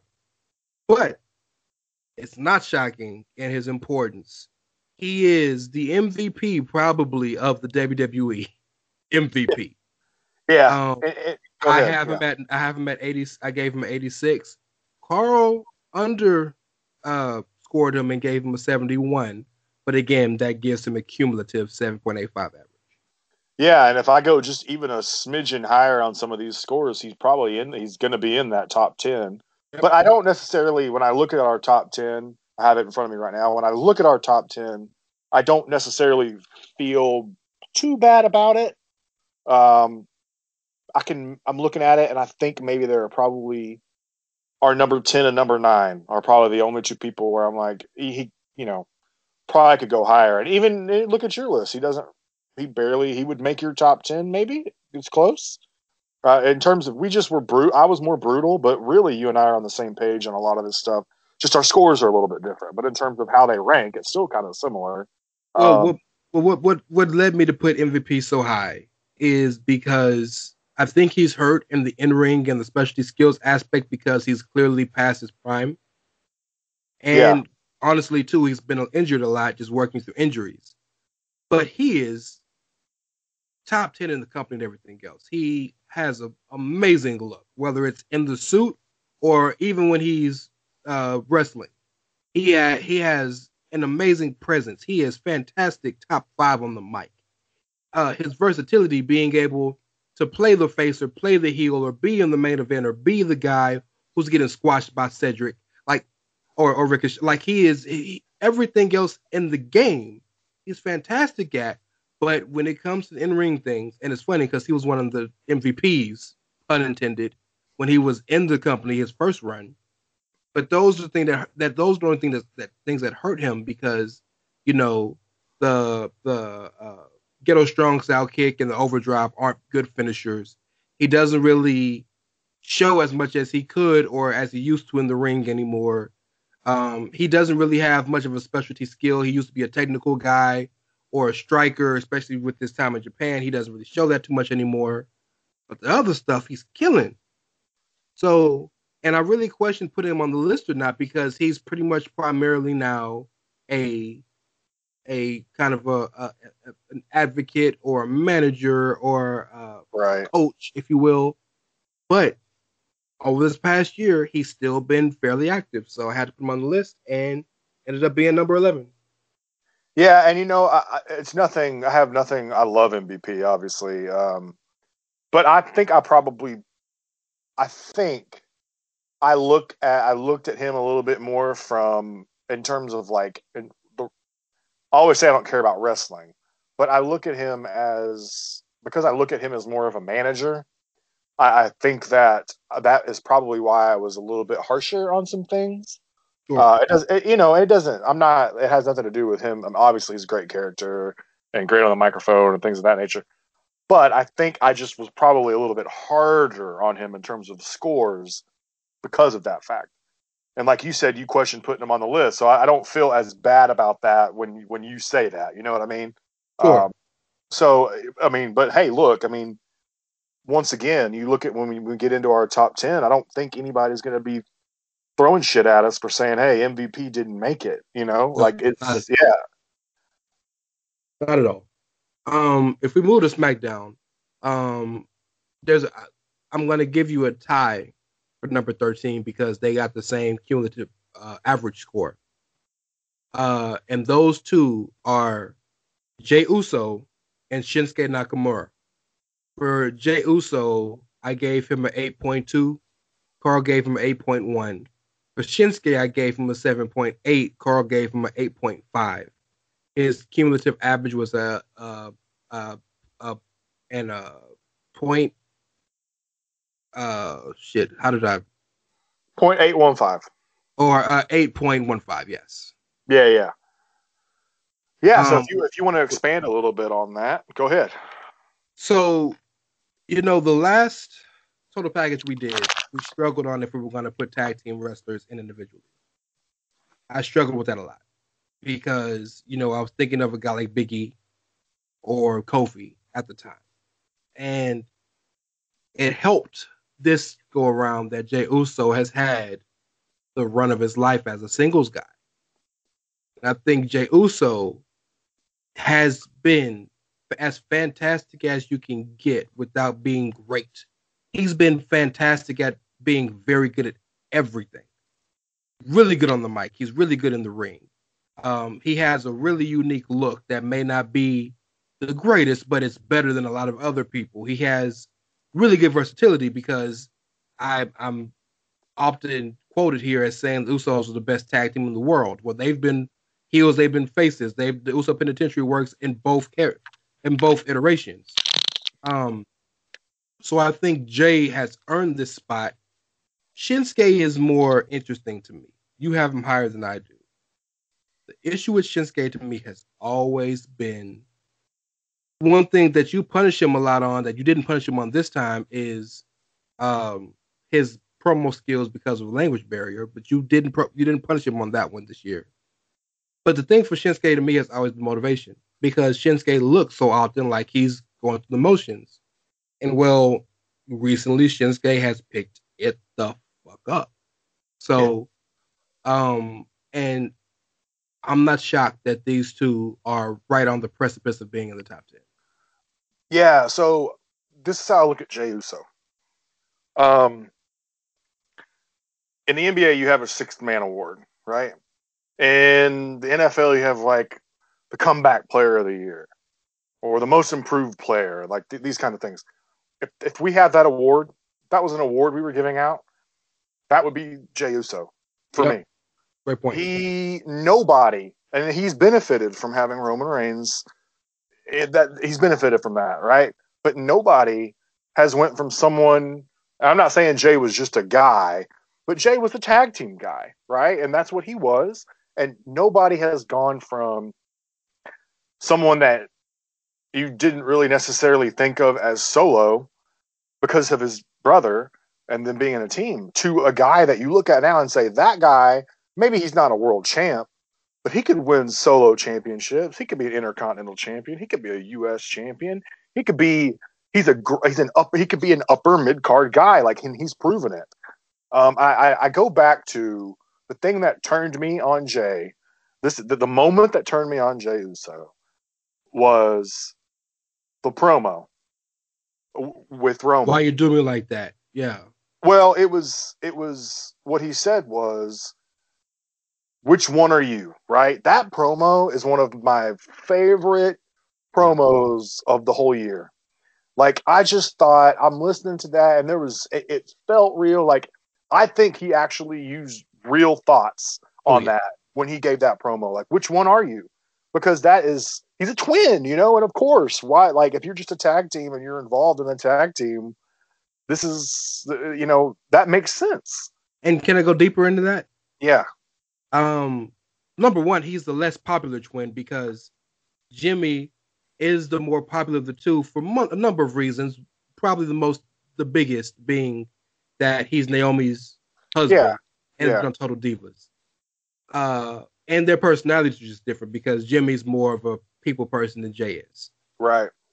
But in the Samoan culture, the oldest matters. There is an esteem to being older, being the oldest. And they've talked about this ad nauseum. Jimmy's older than Jay by a few minutes. Right. But that might as well be years. Yeah. Yeah. Right? Jimmy and Roman rock together. They're lucky that they got a little brother that Jay could beat up on because Roman and Jimmy Joe and John used to beat up on Josh. Right. All the time. So there are a lot of real life things in that. He was the baby. There is a lot of that. Which one are you? Because they can't tell the difference. That's why when the Usos turned heel, Jimmy will wear the hat and wrestle in the shirt, and Jay wouldn't wear a shirt. Right. And so people could try to something about them to be different. So yes, great point. Yes. Yeah. So fantastic promo. That was the turning point for me. Now, I mean, I'm not trying to get deep into character dives and all that stuff today or anything, but I will say that currently I'm a little less interested because it's not lost its luster, but it's losing its luster a little bit because to me right now, he's kind of looking a little bit more like a lackey, but that's okay. Like, that's kind of what he is, so it's fine. I want to talk about Shinsuke a little bit. Shinsuke is another one of those guys that got a little bit higher marks because of who I'm watching the shows with. Everyone in my house likes Shinsuke. So he's got that. He's very eccentric. He's got just this. He drips charisma on accident almost. Like you wouldn't, like when you see it, like the things that he does and the way that he acts make him charismatic without having to be The Rock, like we talked about earlier. He's a great in-ring worker when he wants to be. He has a cool look. I think he looks cool as hell. I've always thought Shinsuke looks cool as hell. I was nicer to him on mic work, and I mean, part of that is because I started thinking about it a little bit more. Like if you remember when he turned on AJ a couple years ago at WrestleMania. No speaking English. Yeah, no speak English. Like, okay, like so he's got the language barrier, but he's using it to his advantage. He used it to his advantage in a promo, and he made it work for him. I think it helps that he spent some time with Cesaro in a tag team and really got a chance to kind of like not have to be a solo guy for a while and just do some other things. And I'll be honest, I am a little biased because I just really like Shinsuke in general. You'll never forget the great entrance he had in NXT with the was it the violin or the player that did that did his Lee intro? England Jr. Yes. Yeah, I mean, there's just some things about Shinsuke, and he's a little bit older, and people like to say he coasts, right? And he does a little bit. Like he's he's done everything there is to do, you know. Brock must farm and Shinsuke must surf. Right. So I am a little bit higher, but I don't think it comes from a place of the potential for him is amazing. Vince struggles with foreign wrestlers at times anyways. But yeah. Not just foreign wrestlers, but a guy like Shinsuke is there's no rhyme or reason to who the fuck he is. He is. Shinsuke exists. Shinsuke is. Shinsuke isn't this or isn't that. He just is. Yeah. And the thing that hurt Shinsuke the most was how iconic he was in Japan. Because people expected him to be that. Yeah. And they forgot that this is a 38-year-old man who had an MMA career for years. Yeah. And fought at the top level you can in Japan in puro wrestling, and came over here and was like, "Nah, I'm not taking 15 knees to the face in one match. I'm done with that. I'm getting the check now. Not every Friday. What you thinking? Yeah.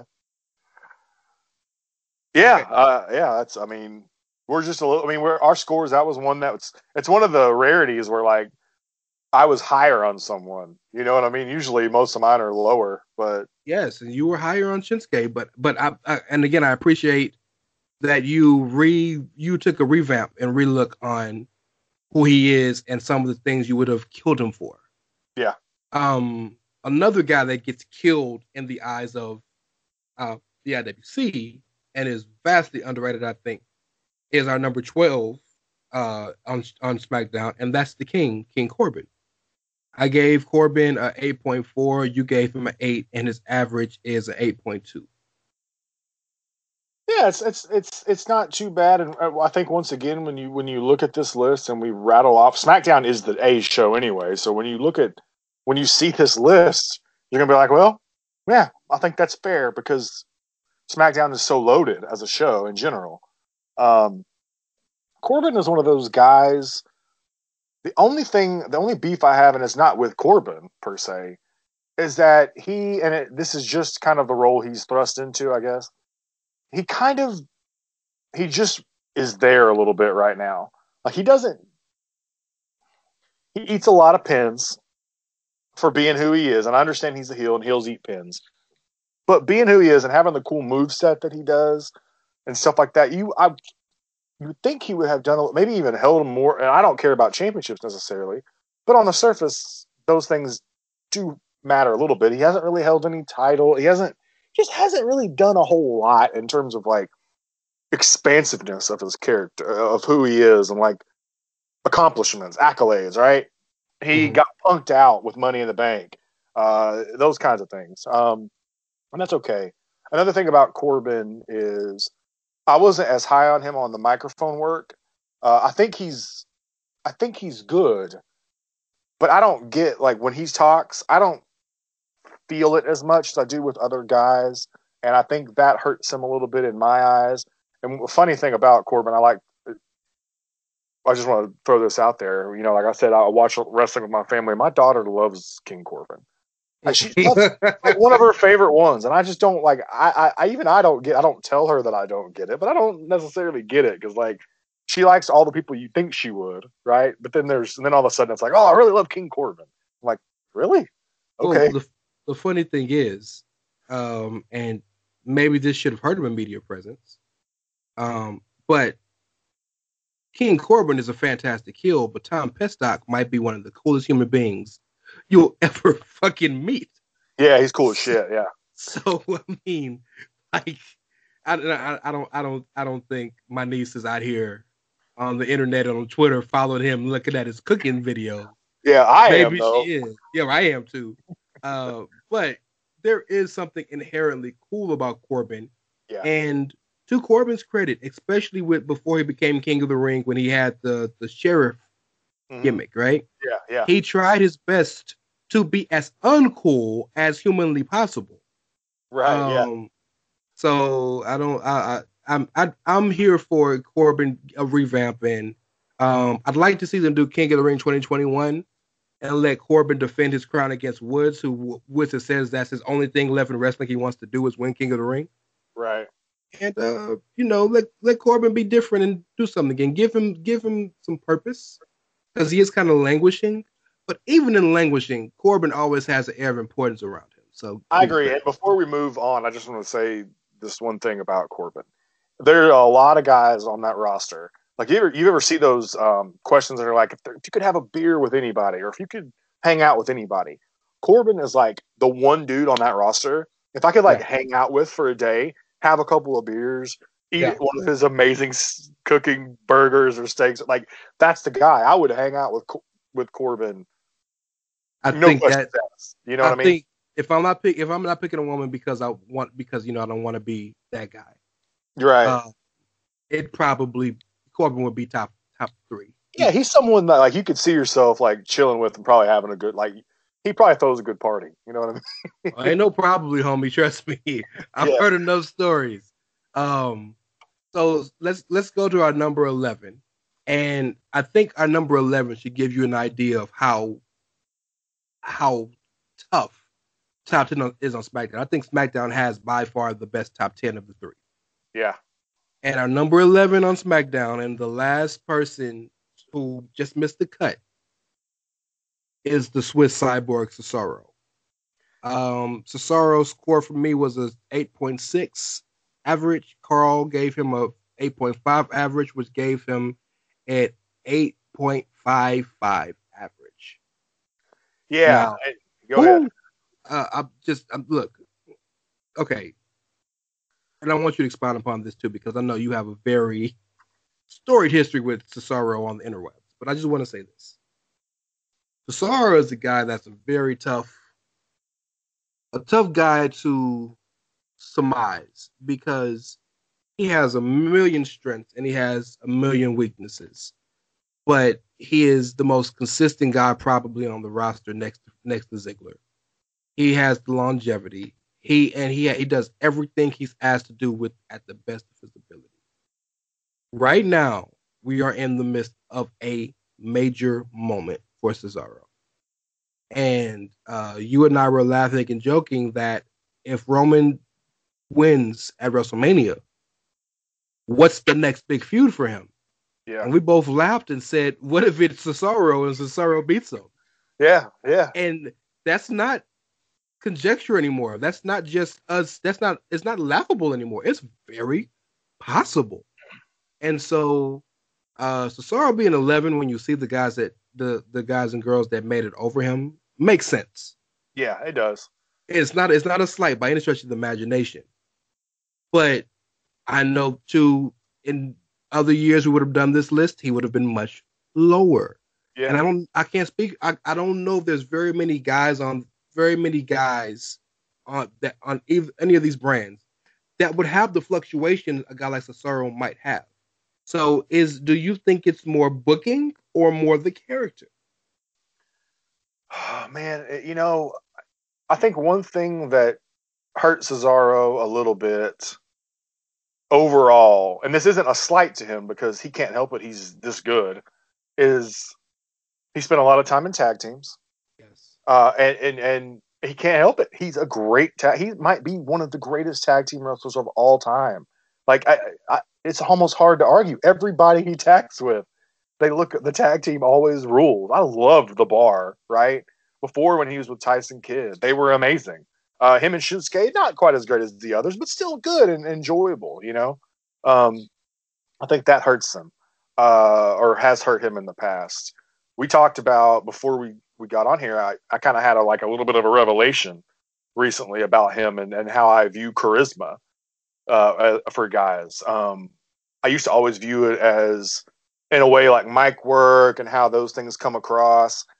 But Cesaro has a different kind of charisma that I'm starting to kind of come around to as a fan as I evolve. And yeah, he's not a great mic worker necessarily, but in the ring, he's got a charisma you can't teach. The Swiss Cyborg thing is real. He looks like the Terminator, the T-1000 or whatever out there. Yeah. Everything he does, it's so when he gets on a roll. And there's that one clip of him from a few years ago where he does everything. I can't. Oh, the greatest hot tag ever. Yes. Yeah, that is a charisma that is unmatched, and I'm allowing myself to be more open to those kinds of things now. And I think that's part of the reason why Cesaro has jumped a little bit for me is because of those things. And like now I'm starting to buy him as a legitimate force, even if he has a short title reign, as someone who could win a championship and be not the top guy, but hold that title for a month, 2 months, 3 months, and see what he can do with it. The thank you reign, as we talked about earlier. Those kinds of things, man. Like, I really like Cesaro. I'm looking like the match against Rollins at WrestleMania is the match like that the match I'm looking most forward to in terms of non-title, because I think they just tear the house down, Sure. So there's just, it's funny, like you said, if you go back, maybe we do this last year or the year before, who knows where he's at, but he's not that close to the top 10, and once again, it'll be another thing when you look at our top 10, you're going to be like, damn, it's close. He missed it by like just a little bit. So I think it's a testament to him. And I don't necessarily, you asked me the original question, is it booking or is it the character? And now I think I would probably lean more booking, because before I think I probably would have said character, but I think he's developed that a lot more over the last couple of years. Well, that's why I think it's character, because I can't put my finger on it. And maybe that goes against my point. But there is something different about him. And I think what it comes down to is, and this is cliche, but it's timing. I know people hate this saying, but timing really truly is everything. And I think the timing has worked out for him, whether that it's in the pandemic, we have a better appreciation for what's happening in the ring because there's no crowd to distract you. Sure. Whether it's that in the pandemic we don't have as many people working because of people getting sick or people sitting out or whatever it is, and so there's a renewed focus on him. I don't know what it is. Maybe it's that the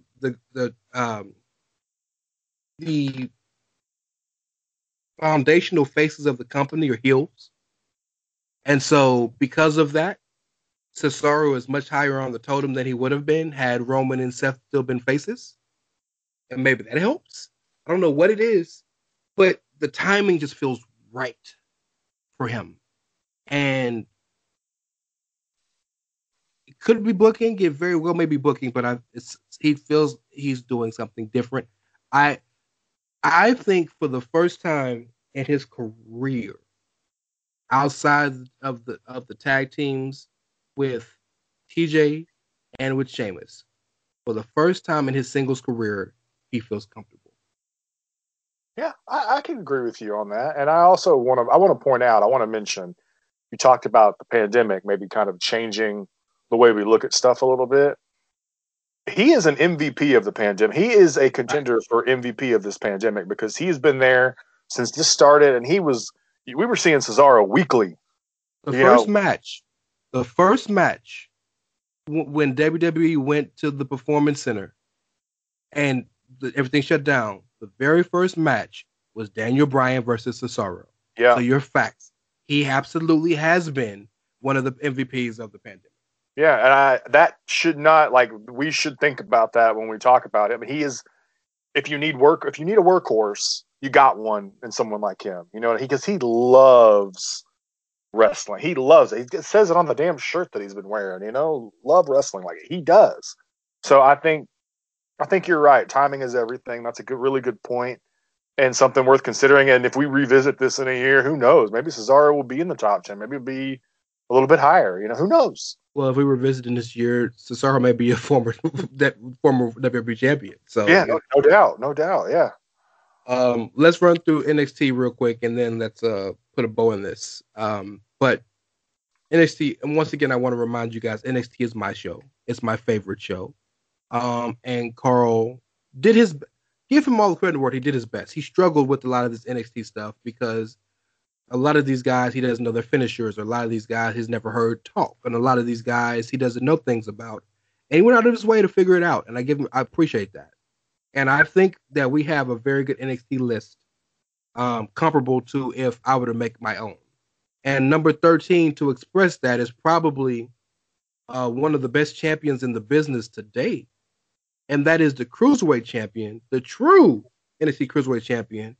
That is the Emperor himself, Santos Escobar. I gave him an 8.8. Carl gave him a 8.3. His cumulative score is a 8.55. What do you know about Santos Escobar, sir? What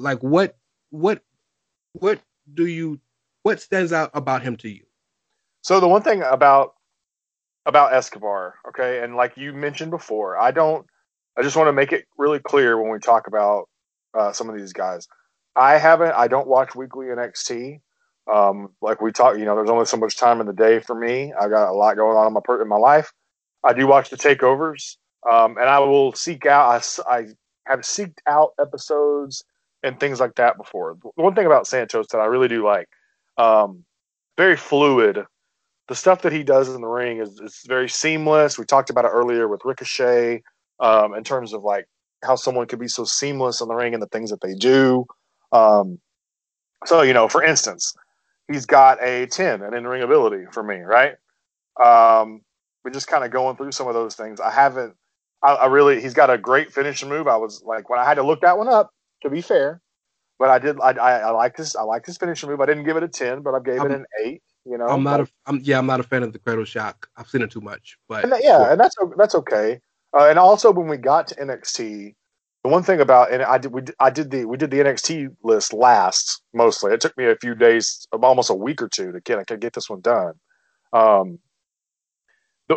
It's so hard to stand out in NXT, because a lot of these guys, in my opinion at least, not the same, but they're all so great in terms of as far as wrestling goes. When you go through our in-ring ability list, man, there's so many 10s on this list. Yeah, it's insane. Yeah, and so it's really hard. It's going to be really hard to crack the top 10 in general.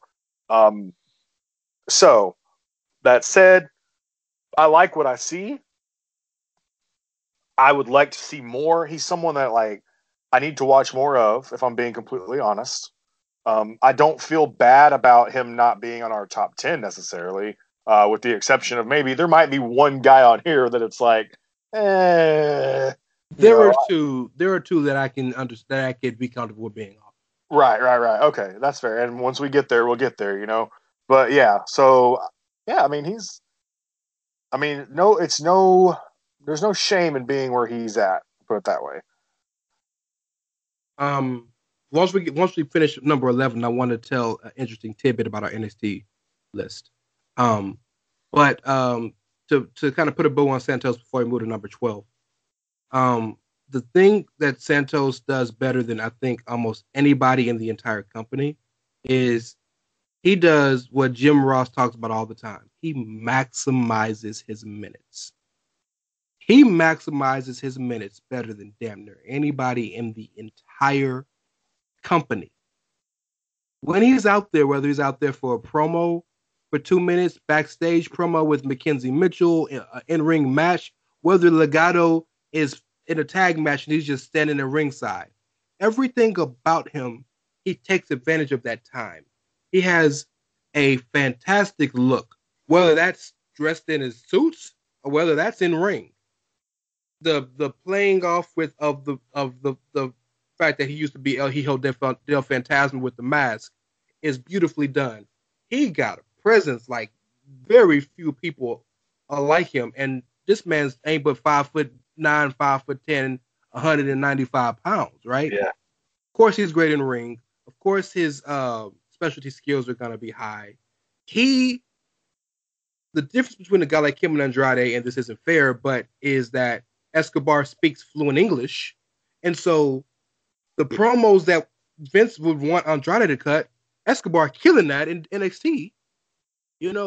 Escobar is so good that they gave him a mini feud with Karrion Kross, who hasn't lost a match in 2 years. That's how good Escobar is.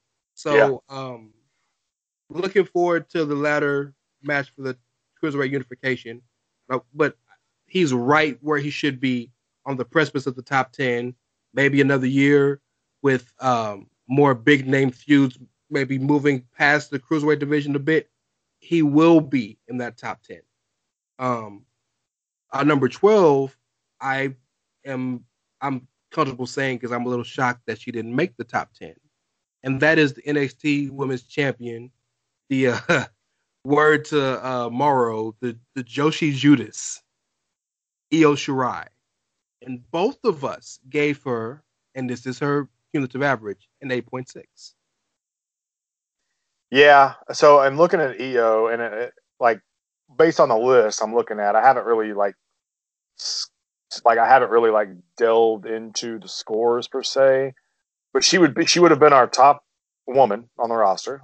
She is our top on the roster. Yeah, and I think that's fair. The unfortunate thing about that is I was really hoping with all of our lists that we'd have a few women in the top 10 on all of them. Because I don't, and I'm not, this isn't like woke Carl talking, but I don't want to come across as someone who doesn't appreciate the women on the rosters. You know what I mean? But once again, that was a tidbit I was going to say for the end. But yes, in a shock, it's said all the time that NXT has the best women's division in the world. And I believe that. Not one woman made our top 10 list. And that's crazy to me.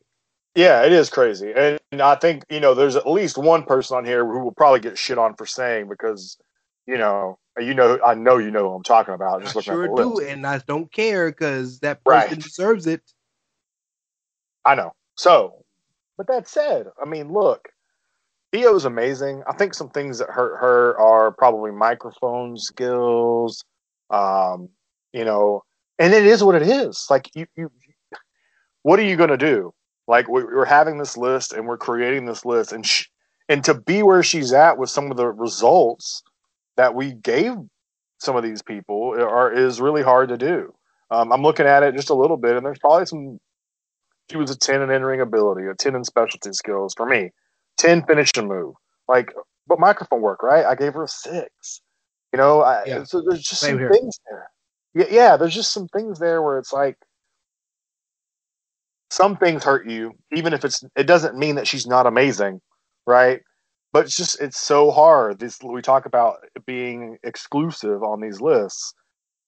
It's just really difficult. And I love watching her. I mean, I just know that, we'll probably catch a little bit of heat for this, and that's okay.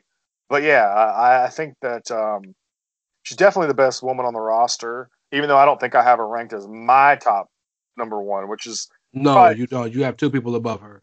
Yeah, but that's neither here nor there in terms of when we put it together. But yeah, so can we talk about if it's fair to give a person who doesn't speak English a low grade in mic skills? And let me tell you why I gave her a low grade. It had nothing to do with the fact that she doesn't speak English.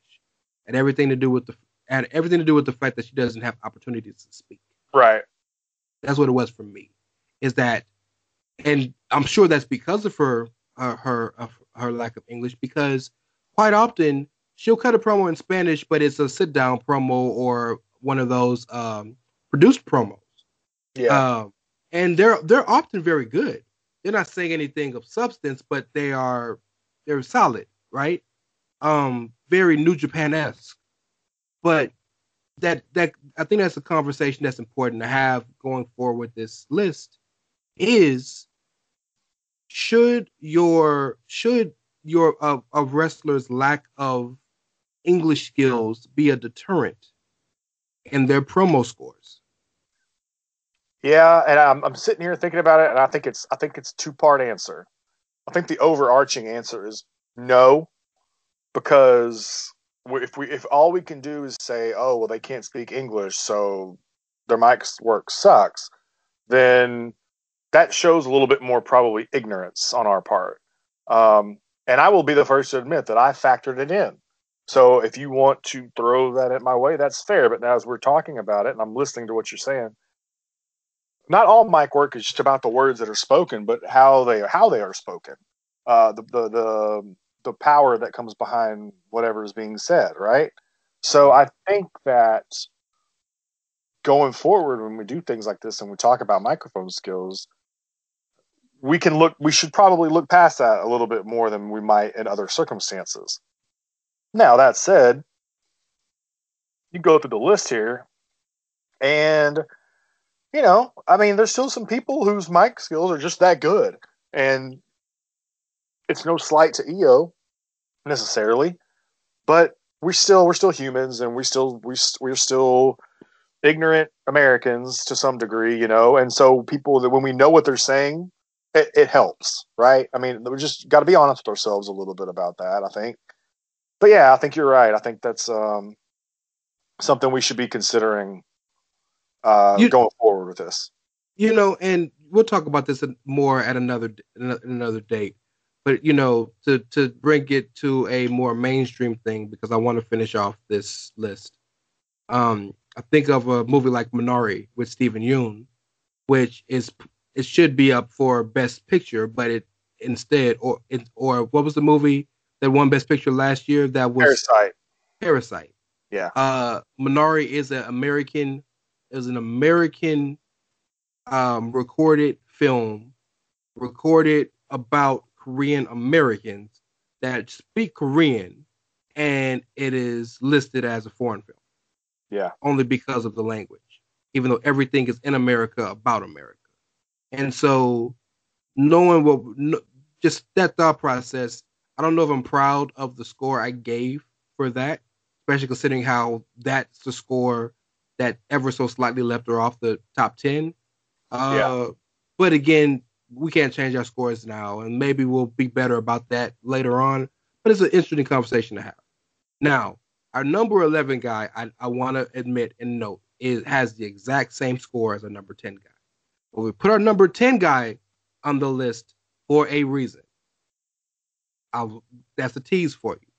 So I want to give love to our number 11 guy who, quite frankly, probably deserved to be added to that top 10 list, but he's not for that very purpose. Shout out to Isaiah Swerve Scott. That may be a surprise to some of you who are watching NXT because he's not in prominent positions. But both Carl and I gave him an 8.7, which is his cumulative average. I'd also like to point out, shout out to the homie Rich Latter from Social Suplex, who is his producer for his last album and many of his songs. It's pretty cool that Isaiah rocked with the squad like that. But go ahead, Carl. Yes, so Swerve is one of those guys, man.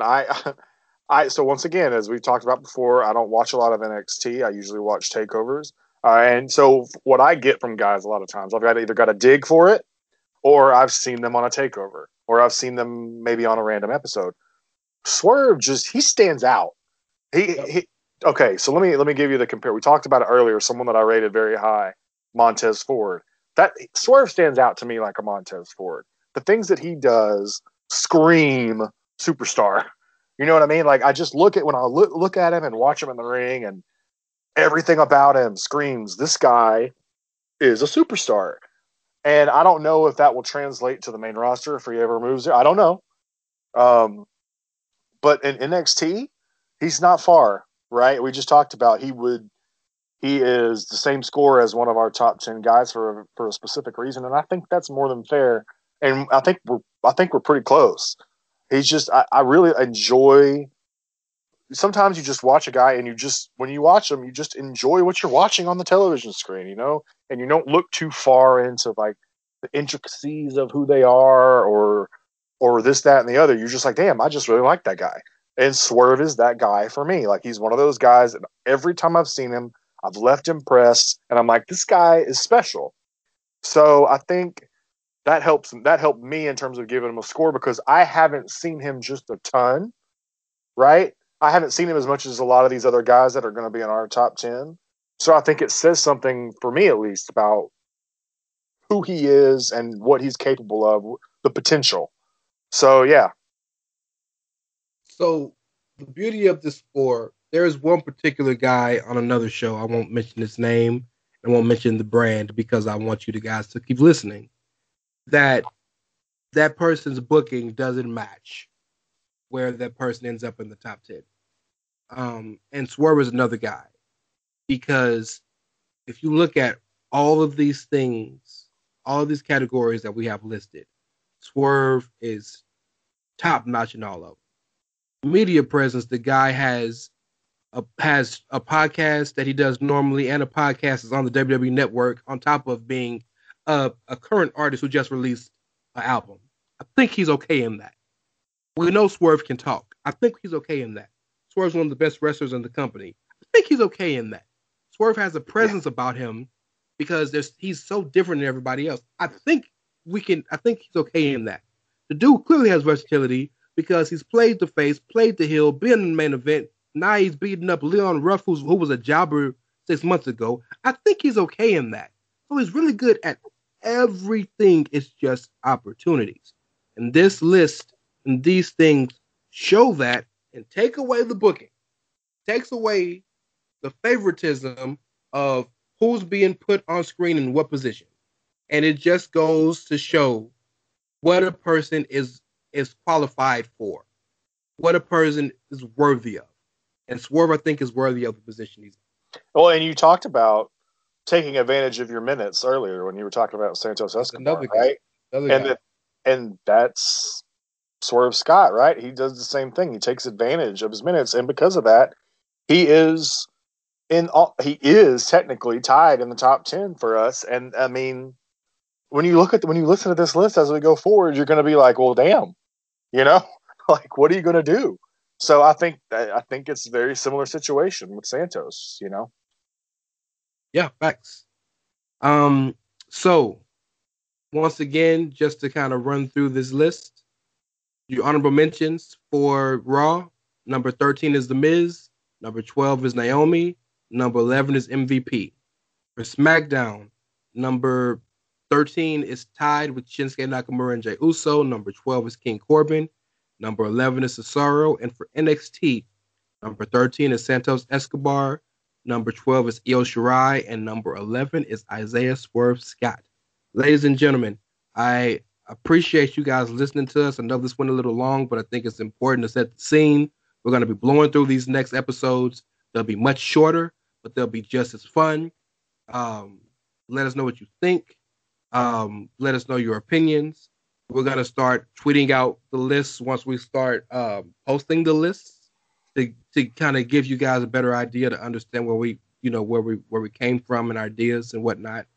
But I really want you guys to understand this is a labor of love. This is something that we've been trying to get the time and the motivation to do for years. And yeah. if I'm completely honest, the entire reason Carl and I started podcasting was because we didn't want to write this. We wanted to do it on air. And we got offered an opportunity that led to us starting the original podcast, SMC, which turned into The Outsider's Edge. So I want you guys to know how important this is to both of us. And yeah, man, I look forward to it. Last thoughts before we get out of here, sir. Yeah, I really hope that this is something that comes across as fun and we can engage with some people. I know that I do a lot of shit posting on Twitter, but at the same time, I like to have a good conversation too. So we haven't gotten into our top 10s yet, but if you are listening to the 10 names that we listed tonight in terms of guys or gals that just missed our top 10, let us know what you think. If you think to yourself, holy hell, how did Io Shirai not make the top 10 of NXT, even without hearing our top 10, that's fine. I want to know about it. Let us know. We want to hear from you guys. It's not just about us putting this together and doing it because we're trying to do it for ourselves. It is for us, but at the same time, it's for you guys too. So if you hear something that you are not sure about, let us know. Let's talk about it because that's the whole purpose of some of this stuff. We want to engage with you guys. And yo, check this out. Don't be bitching at us like y'all did at Ryan Satin about his A+ and list, because ours is quantifiable. He just randomly did stuff. We have concrete, actual categories that that garnered these scores. So tell us if you think we're wrong. Tell us if you think we're stupid. But at least understand that there is rhyme and reasoning to this other than, this guy isn't there, so he gets an F. Yeah, and I think we tried to explain how we went about approaching the scores, right? So yeah, well, that's what this whole episode was for. So, I hope this gives you a good idea of where we come from. I want to remind you guys, first and foremost, to follow the show at Outsiders Edge CS, which is where you'll be getting all this information from. Of course, the podcast will drop, and we'll retweet it from my personal accounts, but it'll drop on this account, as well as the list once this show drops. It'll be coming from Outsiders Edge CS. Check that out, homie, at Outsiders Edge. If you give me this list, if you give me the handle, I'll let you be the third on the list next year. How about that? Also, don't forget to follow the brand at Chairshot Media. And of course, go to thechairshot.com and also prowrestlingtees.com/chairshot. Buy some shirts. Your boys got an Outsiders Edge shirt, among other things. Bandwagon Nerds, the winner is you. The original Corona shirt, not the virus. Hashtag Jesus did the job. A million different shirts that are very affordable and fun and continue to help this brand and this venture stay fun.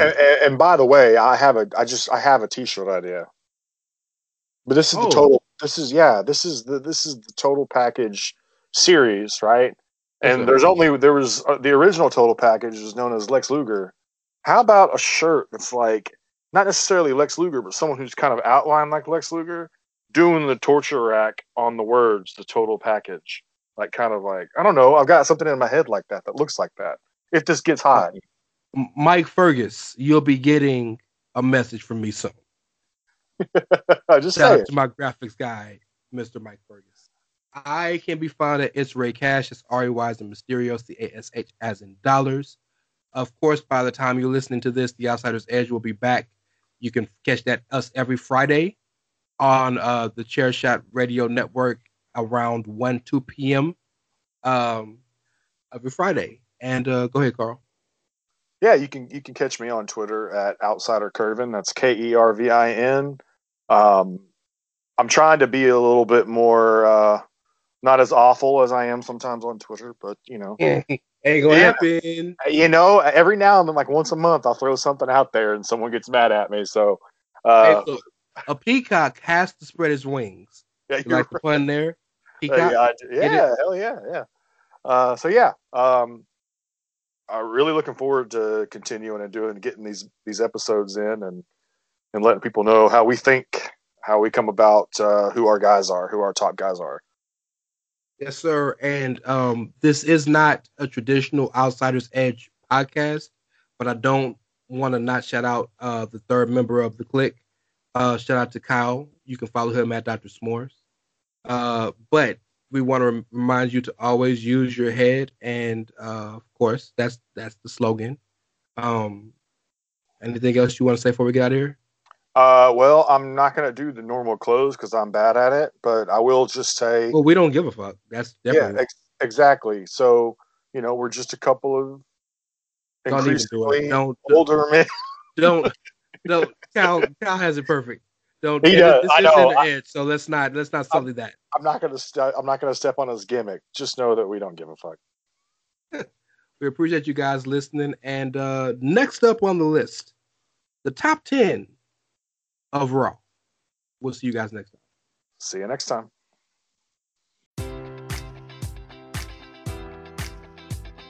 Enjoy all your favorite sports like never before at BetMGM. Sign up using code Buckeye and receive up to $1,500 back in bonus bets if you don't win your first bet. When you register with BetMGM, you'll get instant access to a variety of parlay selection features, live betting options, and the best daily promotions in the business. And with BetMGM at your fingertips, every play and every game matters more than ever. Place your money line, prop, or parlay bets with the king of sportsbooks today. Sign up using code Buckeye and receive up to $1,500 back in bonus bets if you don't win your first bet. BetMGM and GameSense remind you to play responsibly. 21 plus and present in Ohio, subject to eligibility requirements. Rewards are non-withdrawable bonus bets that expire in 7 days. Gambling problem? Call 1-800-GAMBLER in partnership with MGM Northfield Park.